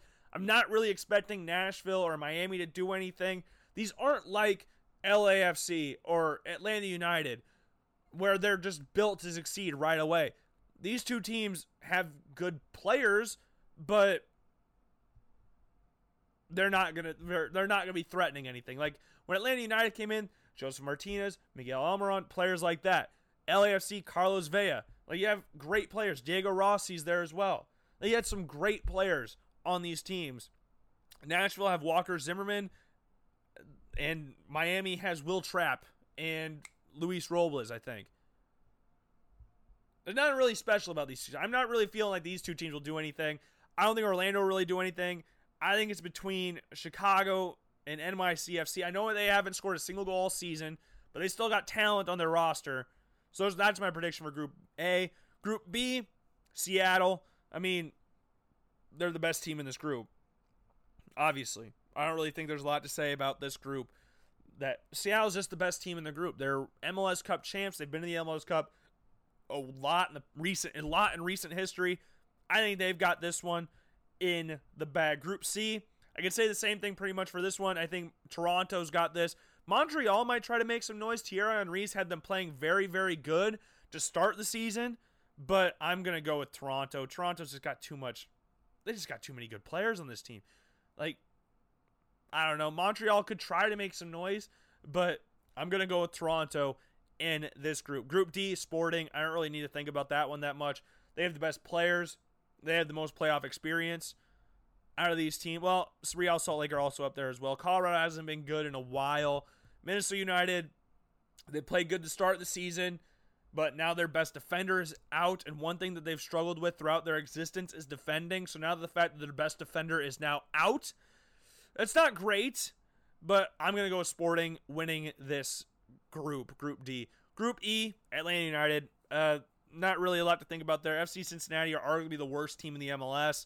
They were terrible last year in their first year of existence, and they haven't done anything to really improve their team. I think they got Luke de Jong on their roster, but that's not really changed anything. Right now, if we look at FC Cincinnati, they have 0 points.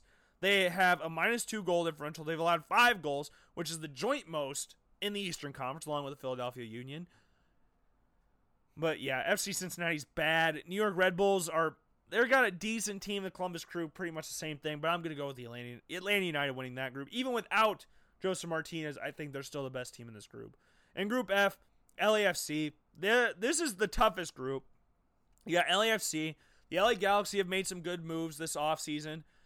Portland's will always be up there as one of the better teams in MLS. Usually always be up there as one of the better teams in MLS. And Houston, they're just kind of there. You have a somewhat bad team in the group. I mean, Houston's not terrible. I mean, they started off really good last year, and then they just completely fell off a cliff because they couldn't win on the road, if my memory serves me correctly.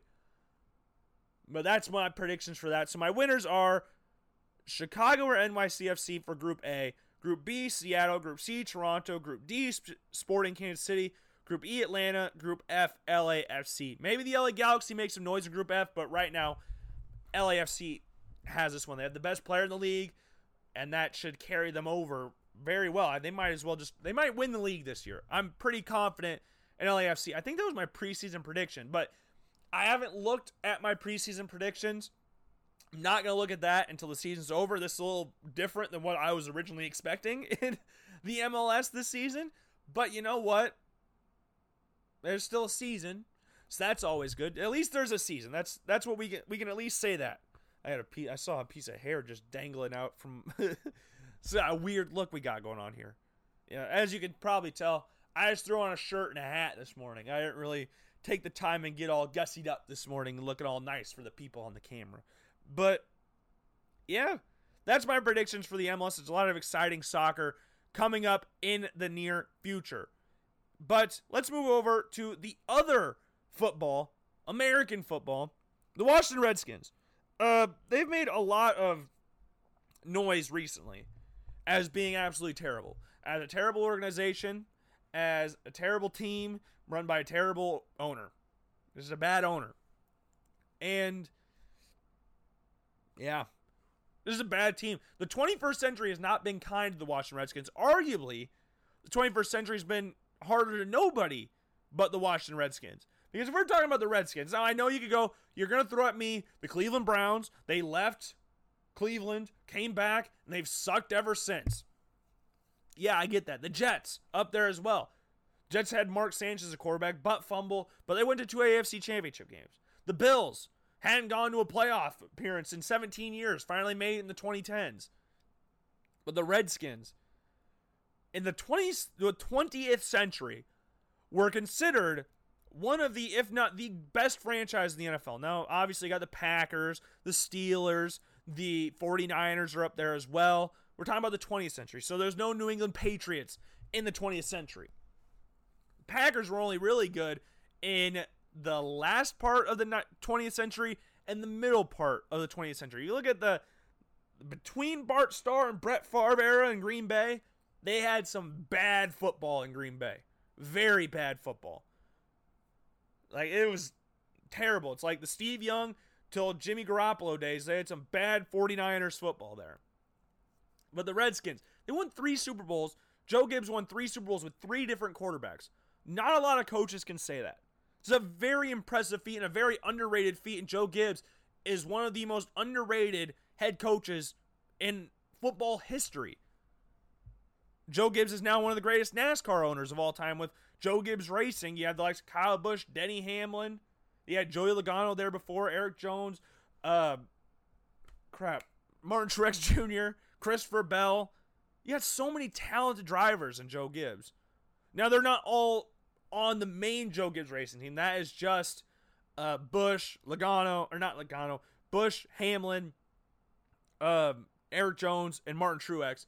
Christopher Bell's on that little kind of, he's signed to Joe Gibbs, but not really on Joe Gibbs at the same time, if you know what I'm talking about. It's like he's driving Matt DiBenedetto's car, which Matt DiBenedetto was on that team. Yeah, whatever. But they had a great team. Great teams. The Hogs, one of the greatest offensive lines of all time. Darrell Green, one of the greatest cornerbacks of all time. Fastest player in NFL history by a lot of people's accounts. You had John Riggins, one of the greatest power backs of all time. You had the injury to Joe Theismann, one of the most gruesome NFL injuries of all time. He's had a lot of great moments in the 20th century for the Washington Redskins. And then the 21st century comes, Daniel Snyder buys the team, and everything goes downhill. Terrible. Absolutely terrible. Now the Redskins has already been a laughingstock of the NFL in recent history. I think everybody can agree on that. I know one Redskins fan. I know one. No, 3. I know 3 of them, because 2 of them are brothers. One of them I went to high school with. But there's not a lot of Redskins fans out there. And now, this has been talked about throughout their history, essentially, about their logo change. How it's needed to happen. Redskins need a logo change. Redskins need a name change. It's not something you really think about when you're younger, but as you get older, it's like, yeah, this is not a really good team name. Your team name is the skin color of another group of people. That's The Redskins. Oh, geez, that's might be the worst nickname in sports, really. It's a terrible nickname. It needs to change. And now the Redskins have officially started doing, what do they call it? They're doing more research on the logo. They're going to look to change the logo. And team names change all the time. We'll get to that in a little bit, but here's a Redskins. The Redskins just released a statement this morning. They made a press release from the Washington Redskins. Here's what the press release says. In light of recent events around our country and feedback from the community, the Washington Redskins are announcing the team will undergo a thorough review of the team's name. This review formalizes the initial discussions the team has been having with the league in recent weeks. Dan Snyder, owner of the Washington Redskins, stated, this process allows the team to take into account not only the proud tradition of the history of the franchise, but also the input from our alumni. The organization, sponsors, the National Football League, and the local community is proud to represent on and off the field. Ron Rivera, head coach of the Washington Redskins, remarked, this issue is of personal importance to me, and I look forward to working closely with Dan Snyder to make sure we continue the mission of honoring and supporting Native Americans and our military. We believe this review can and will be conducted with the best interest of all in mind. They need to change the name of the franchise. I think that's obvious. I think everybody can agree that, yes, the Washington Redskins need to change their name. Now, people out there going like, oh, the history of the Redskins. You can't change the name of the Redskins. There's so much history tied in to the franchise. You can't do it. Team names change all the time. It's happened throughout almost every sport in American sports. We were just talking about the MLS, Sporting Kansas City. They were the KC Wizards. The San Jose Flash, or now the San Jose Earthquakes. There's just a lot, and there's more, but I didn't write these ones down. They kind of just popped in my head right now. But there's been a lot of name changes in sports in America. The Dallas Burn, or another one, the FC Dallas. New York Metro Stars, New York Red Bulls. Like, it happens all the time. And then you got more and more high-profile cases. The Washington Wizards, same city, Washington Bullets was our old name. You have the New Orleans Hornets, or the Oklahoma City Hornets, for that was like 2 years after Hurricane Katrina. The New Orleans Pelicans now. The Charlotte Bobcats changed their name back to the Charlotte Hornets once the Hornets left for New Orleans. The Houston Oilers, or / Tennessee Oilers, for the 2 years before they changed their name to the Tennessee Titans, were another one. The Oilers had a great history down in Houston. They packed up shop to Tennessee, and they changed their name. The Tampa Bay Devil Rays are now the Tampa Bay Rays. The Mighty Ducks of Anaheim are now the Anaheim Ducks. The Quebec Nordiques. Now, there's a lot of these that have to do with, like, moving of a franchise, but still change the name. Quebec Nordiques are the Colorado Avalanche. The Colorado Rockies are the New Jersey Devils. The Winnipeg Jets, the old ones, are the Arizona Coyotes, and the Atlanta Thrashers are the Winnipeg Jets of now. Atlanta in the NHL has had two franchises leave. The Atlanta Flames, who are now the Calgary Flames, and the Atlanta Thrashers, who are now the Winnipeg Jets. And then you had the Seattle Supersonics, changed their name to the Oklahoma City Thunder. The New Orleans Jazz, they should have changed their name when they moved to Utah, but now that's just done. I mean, they've pretty much branded around that, and they made some pretty iconic uniforms with the mountains on it, with the Jazz on it, but that's the dumbest nickname of all sports. One of the dumbest.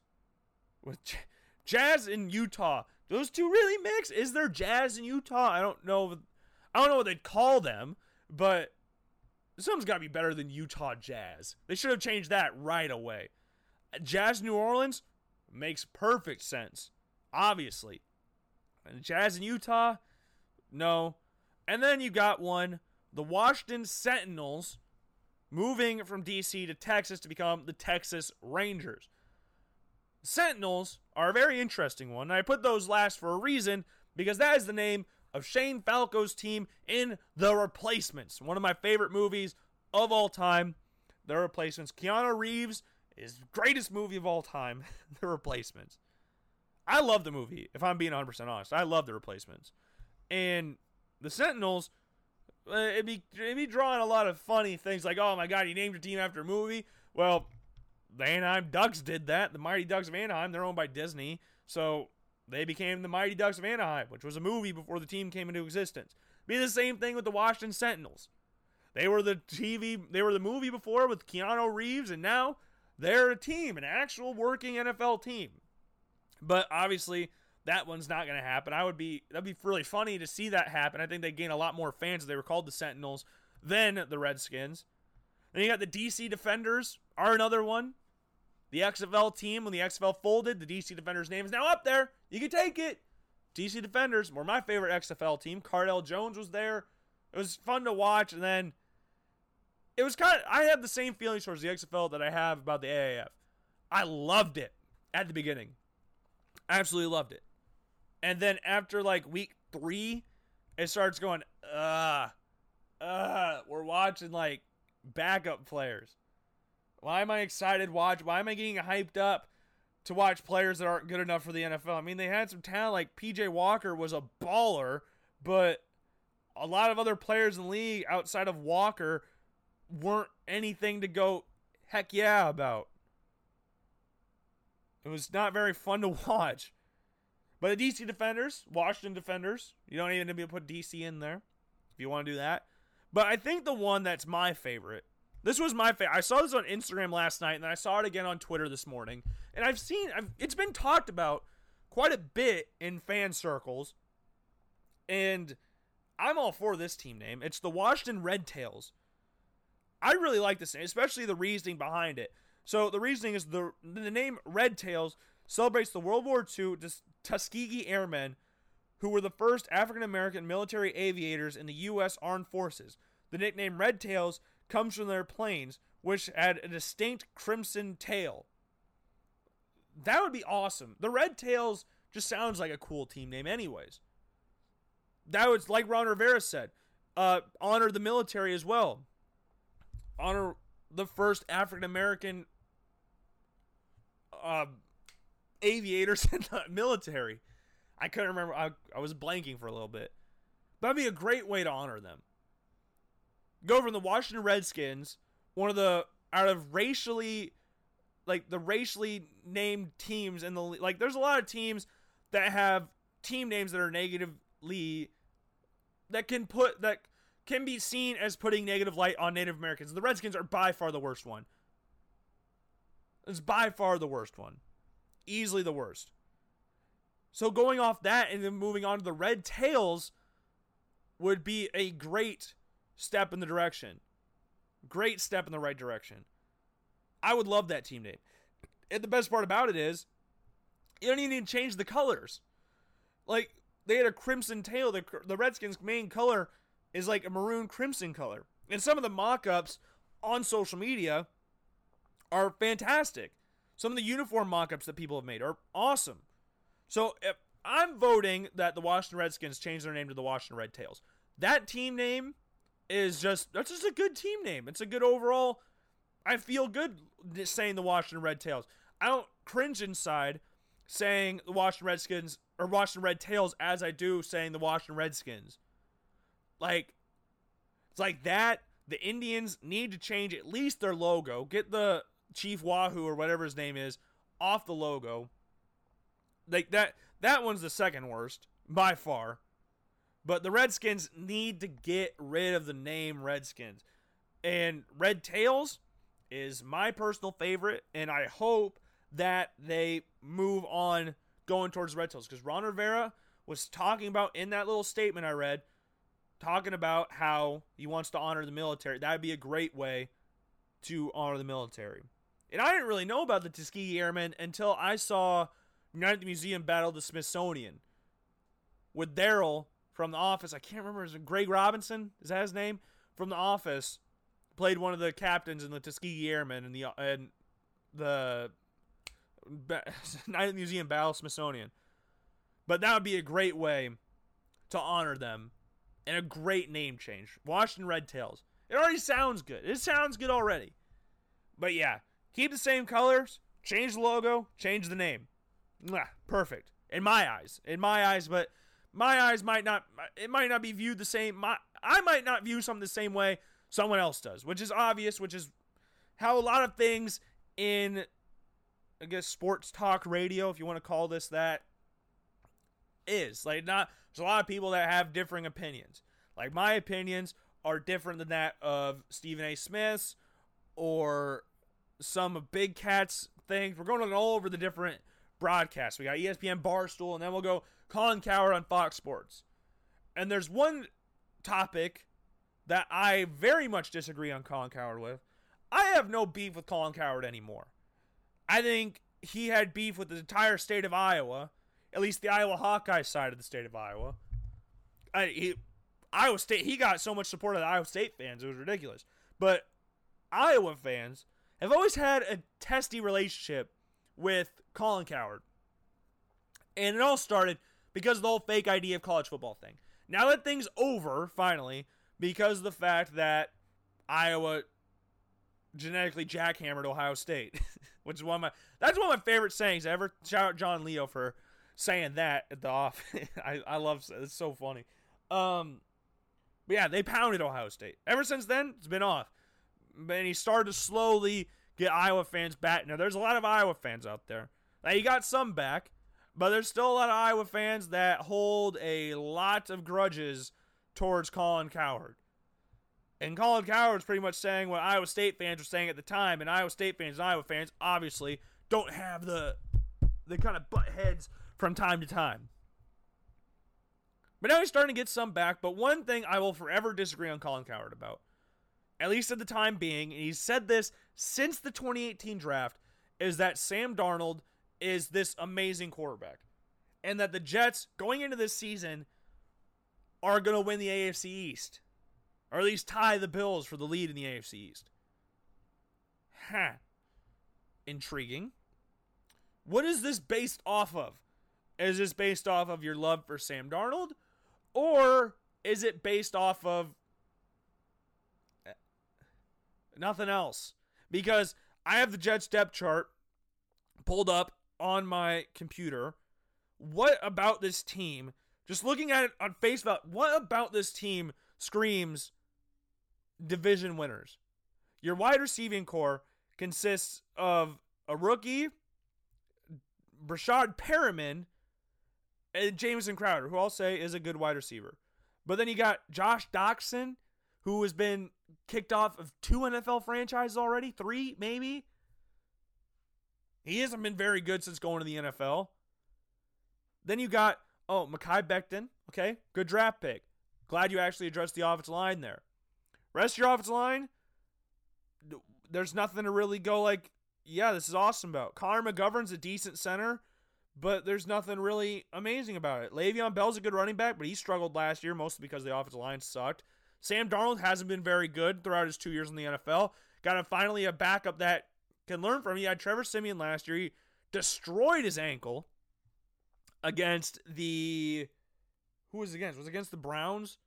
Maybe? Who did he break his ankle against? Because then Luke Falk came in. It was a Monday night or Thursday night football game. I can't remember which one it was. Then you look on defense. C.J. Mosley, awesome.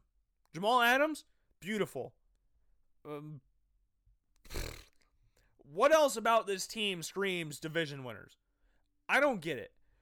The Jets will probably finish 5-11 or 6-10 this year, if I'm being honest. And everyone he wants to throw out that the Jets won 7 of the last 6 games, or won 7 out of the last 6. That's something that Jets fans would say. Jets won 7 games in their last half of the season. In the last half of the season, the Jets had the easiest schedule, but also lost to the Cincinnati Bengals. The Jets were the Miami Dolphins and the Cincinnati Bengals' first wins of the season. Impressive stuff. Very impressive stuff. It was the Jets and the Cleveland Browns had the 2 easiest schedules of the last half of the season. So everybody going like, oh, they did so good in the last half of the season. Well, yeah. If they didn't, I would think something seriously wrong with them. There's no way they couldn't have a good last half of the season. They were 7-6. I mean, they finished 7-6. They lost to the Bengals. They beat bad teams.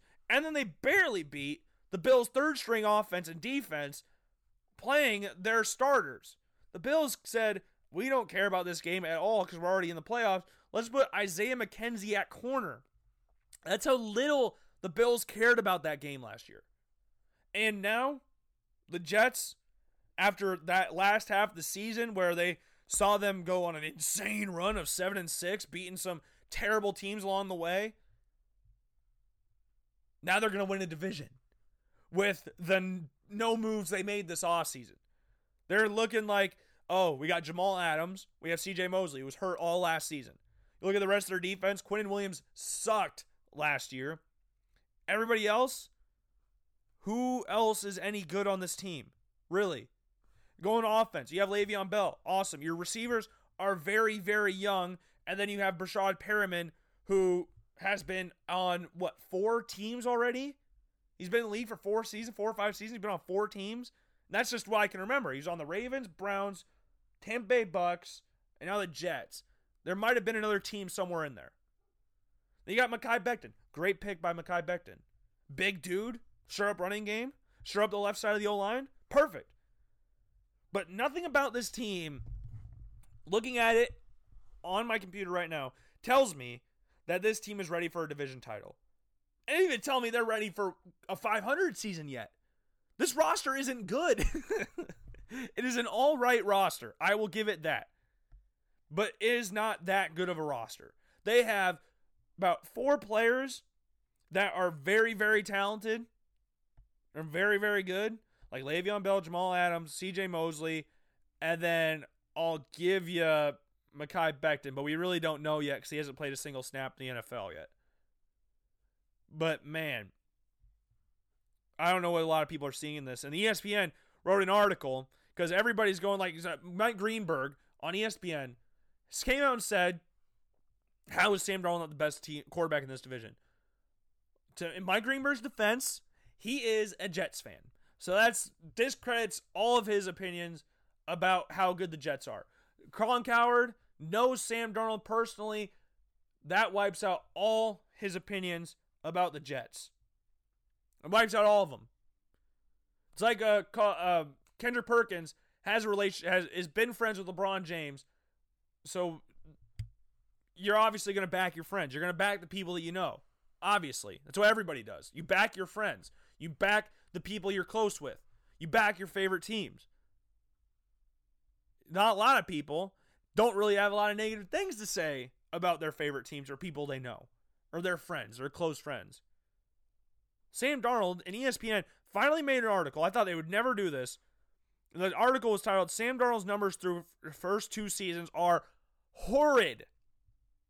Is his talent salvageable? Is his talent salvageable? And we're talking about division titles for this man. What division title is Sam Darnold winning? And here's a little snippet from the article. Overall, Darnold was a below-average quarterback last season. When you take a look at the 26 quarterbacks through at least 400 passes, he ranked 21st or worse in QBR, passer rating, adjusted net passing yards, and off-target percentage. The guys below him in those targets were either struggling young quarterbacks such as Mayfield, Gardner Minshew, and Daniel Jones, and/or passers who lost their starting jobs such as Andy Dalton, Mitch Trubisky, and Kyle Allen. What? Who is crowning them division? I don't see anybody crowning the Browns, the Jaguars, the Giants, the Bengals, the Bears, or the Panthers, because those are teams like Andy Dalton and Kyle Allen played on last year. No one's crowning them division titles. And some of those rosters are better than the Jets roster. I would say the Bengals' offensive roster is better. I don't know about their defense. The Bears roster is better. The Panthers roster is better. Browns roster is definitely better. And the Giants roster, Both teams in New Jersey are not very good right now. But Sam Darnold, I think his talent is salvageable to a certain extent.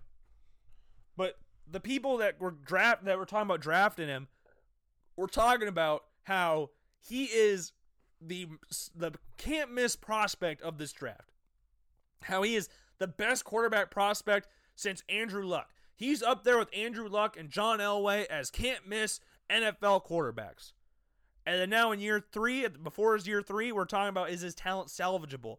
Because Sam Darnold, though his talent, he's decently mobile, he's a big guy, but the see ghost thing, the inconsistent play every single game.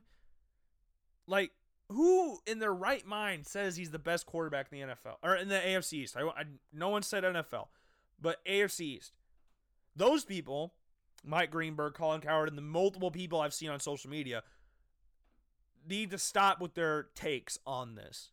Because nothing Sam Darnold has done throughout his first 2 years in the NFL has been noteworthy as you're the best quarterback in a division. It's nowhere close. Sam Darnold, we have to watch what the likes of Tua Tagovailoa do or Jarrett Stidham or Cam Newton do this year because none of them have played the division yet. So that just gives Sam Darnold an easy pass to second. But until then, once these guys actually start playing, we might actually see them pass Sam Darnold for the second best quarterback in this division. Nothing Sam Darnold has done throughout his career so far has been, he's a good quarterback. I don't know what they're watching that makes them view that. I'm viewing it as, let's hope he does something good for his sake. Because right now, there's nothing that he has done other than that first game against the Lions where he threw the pick six and then kind of bounced back and then ass pounded the Lions. I have seen nothing that has made me go, wow, I wish the Bills drafted him.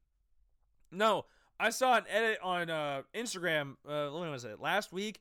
It had Sam Darnold in a Bills uniform and Josh Allen in a Jets uniform. It looked weird, and I wouldn't change that for the world. No world where I have Sam Darnold over Josh Allen. In no world. Now, I know where this goes. He's like, oh, well, you just said that Greenberg's opinions about the Jets aren't invalid because he's a Jets fan. You're a Bills fan, so you can't say anything good about the Bills because that makes it invalid. The difference is, the Bills situation is, Josh Allen is a better quarterback. That's not just me being an opinionated fan. Nothing Sam Darnold has done throughout his career has been better than what Josh Allen has. Josh Allen's been to a playoffs. Josh Allen, unlike Sam Darnold, was considered the biggest project in the draft. Sam Darnold was the day one ready starter by a lot of people, and he was the first quarterback to start out of those draft class. And he's been the second worst one out of the first round. Josh Allen was considered the biggest project.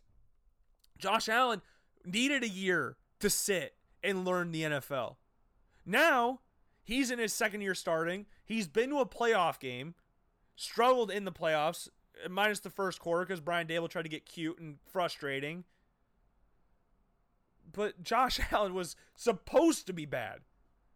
Everybody's opinions about Josh Allen now are the same that they've had since the draft because they don't want to be wrong. I'll hold my hands up if I'm wrong. I've made fun of myself on this show before about how I was wrong. About a lot of things. You can go back and listen to the old shows on Spotify or SoundCloud. Now you can go listen to shows on Spotify or Apple Podcasts. I make fun of myself for being wrong all the time. The people that loved Sam Darnold at the draft are the same people that are defenders now. And the people that hated Josh Allen at the draft hate Josh Allen even more now. Sam Darnold can be a good quarterback in this league. I have no doubt that Sam Darnold could be a good quarterback. Don't get me wrong. I'm not saying he's a lost cause, that he's screwed for his entire life. Now, the Jets might screw him, but as of right now, there is nothing he's done that has gone, yes, I love this guy. I want to build my team around him. No? Not you either? Oh, wow. It's like that list that said Sam Darnold is the most underrated quarterback in the NFL. How? What has he done that makes him underrated? He doesn't do anything. He hasn't played good in the games they've won. He hasn't played good in a lot of games he's played in. He was on pace to break Peyton Manning's interception record, and then he got hurt. I think they just saved his confidence because they know he's got a weak... his confidence is very low already. As you saw the seeing ghost thing last year. Which they were obviously not very happy about. Now, in Sam Darnold's defense, the Jets haven't done a whole lot to help this guy out. I will say that. They're starting to try to kind of do things where they get Denzel Mims in the second round, great value pick, and then Mekhi Becton in the first round. 2 positions of need of the draft, left tackle and wide receiver. Needed that. Le'Veon Bell, Mekhi Becton helps him out as well. So that will help him. Running back that can catch the ball is a quarterback's best friend. Takes so much pressure off the quarterback. So much pressure. So if Le'Veon Bell can get back to his old self, what he was in Pittsburgh, then Sam Darnold, I have no doubt, can salvage his talent, if we want to call it salvaging. I think there's talent in there, but right now, he hasn't done anything that says he's a franchise quarterback yet. He won 7 games last year, but they had the easiest schedule in the NFL. It would be more of a factor of if he didn't win it, then I'd have a little more concern for Sam Darnold. Then I'd be like, okay, he's done. He can't win in this level. I mean, and you can go listen back to the old shows because I talked about this on SoundCloud. So you can go back because I was trying to help the Browns out because the Browns had the second easiest schedule. You can go back and listen to the old Logan Blackman show. I say old, it was like November. But it's on SoundCloud. I keep saying Spotify, but it's on SoundCloud, so go listen to that episode if you want. I don't know what episode it is, but it's on there somewhere. But Sam Darnold, man, I think his talent is salvageable. Do I think the Jets are helping him? Not at all. I do not. But I think they got some decent players like Becton, Bell, Denzel Mims to help him out. I think Jamison Crowder's pretty good. I think Chris Herndon can be good. But, yeah, unless you're a Jets fan, there's nothing really that says he's that good. Or if you know Sam Darnold, there's nothing that's like, I'm going to defend this guy because there's nothing really to defend. Other than his first game, and yeah, cool, you beat the Cowboys, but the same year you lost the Dolphins, got their first win, and lost the Bengals their first win. And you looked terrible in both those games.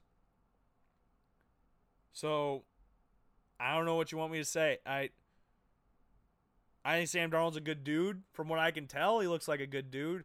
But I don't think it's anything that I'm not going to place my house on him being the next John Elway or anything like that.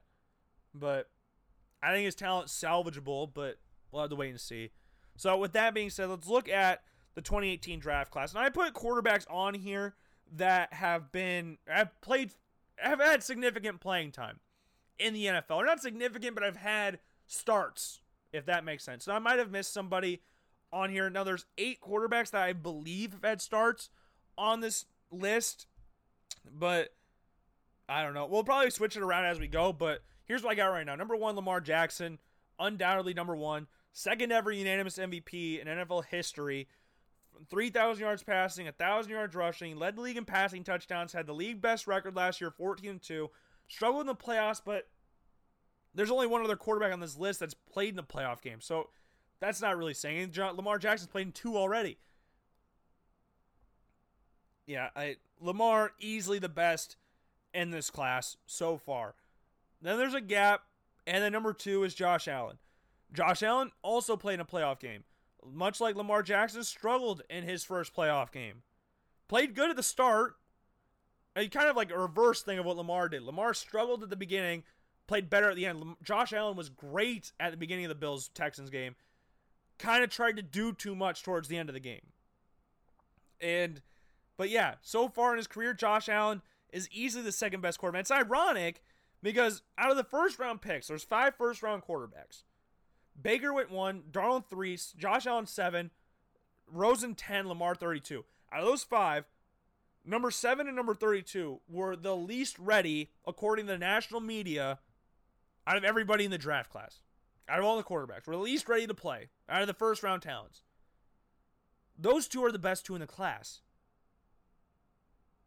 That's all I need to say about that. Josh Allen was the biggest project, and Lamar Jackson was not that far behind him. And those 2 are the best quarterbacks in the class. Josh Allen started week 2. Josh Allen had Nathan Peterman and A.J. McCarron to learn from.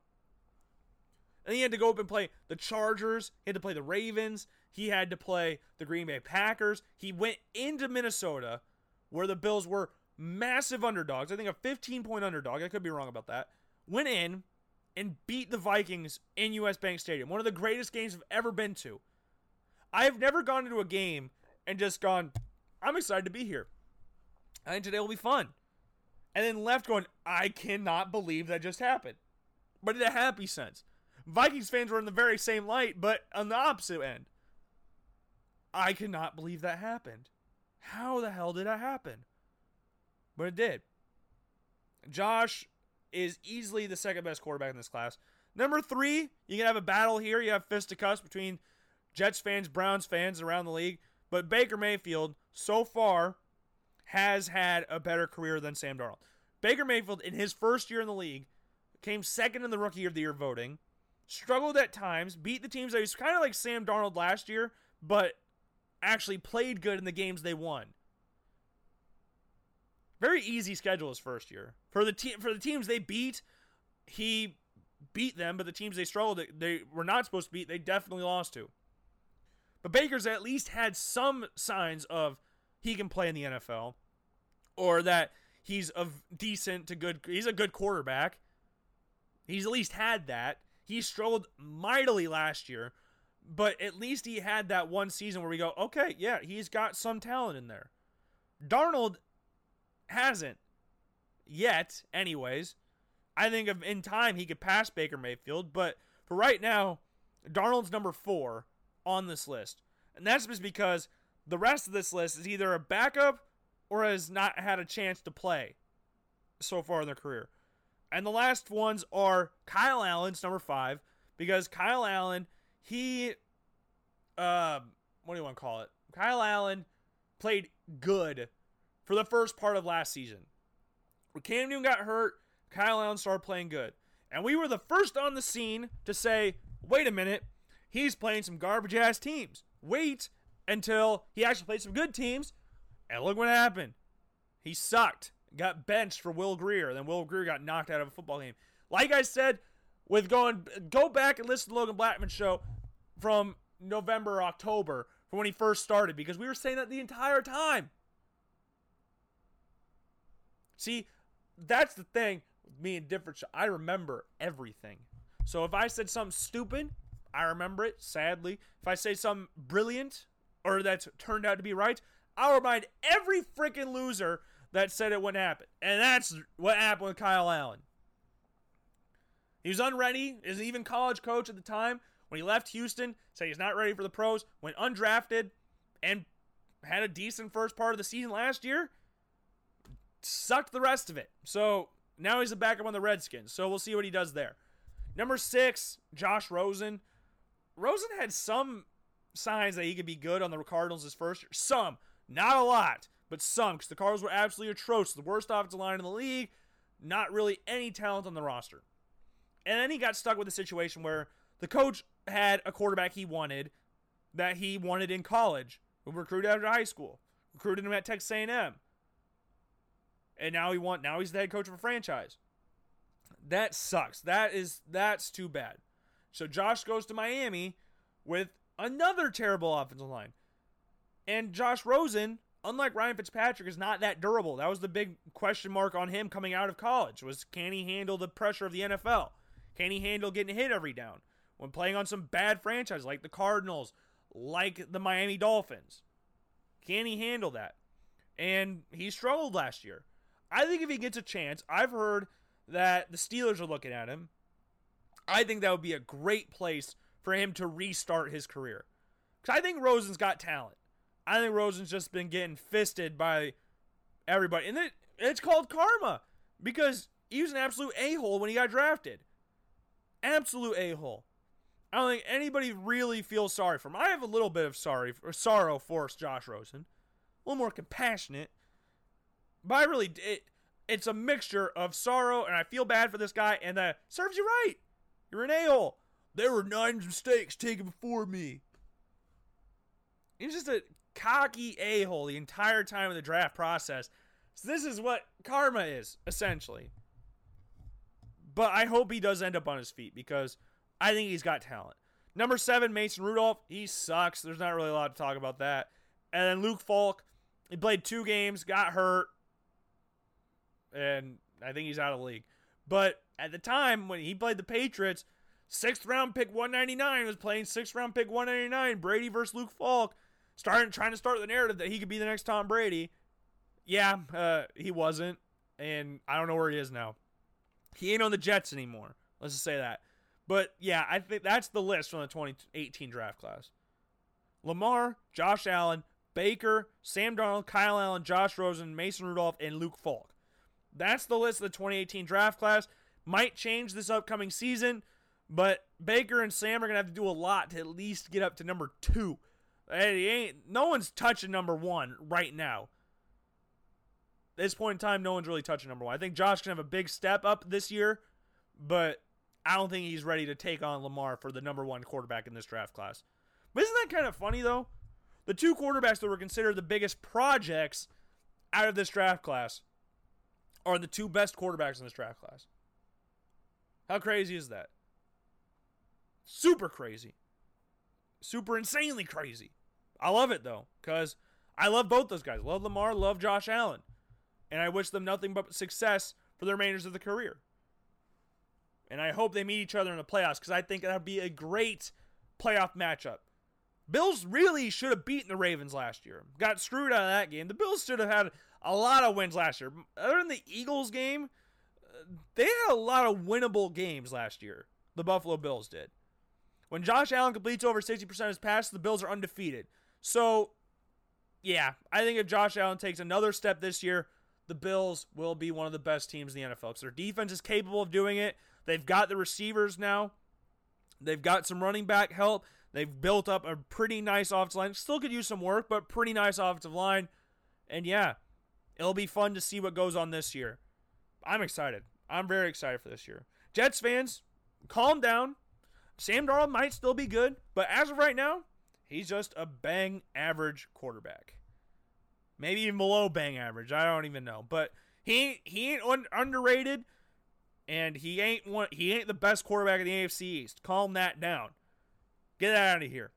So let's end it right there. So with that being said, let's end it today on this Friday edition of the Logan Blackman Show. End it on a nice little Sam Darold rant, which is what I love doing more than anything else on the Logan Blackman Show. Next to like Stay Woke Wednesday, to Friday Fun Day, to Top 5 Dumbest, all of those great segments. We haven't done Yay or Nay in a while. We didn't have a show on Monday, so we couldn't even do it. But Yay or Nay might be returning on Monday. We'll have to wait and see. I hope everybody enjoys their 4th of July weekend. And I will hopefully, because I didn't do a show last Monday, I will hopefully see you guys next Monday. I will see you later. Peace.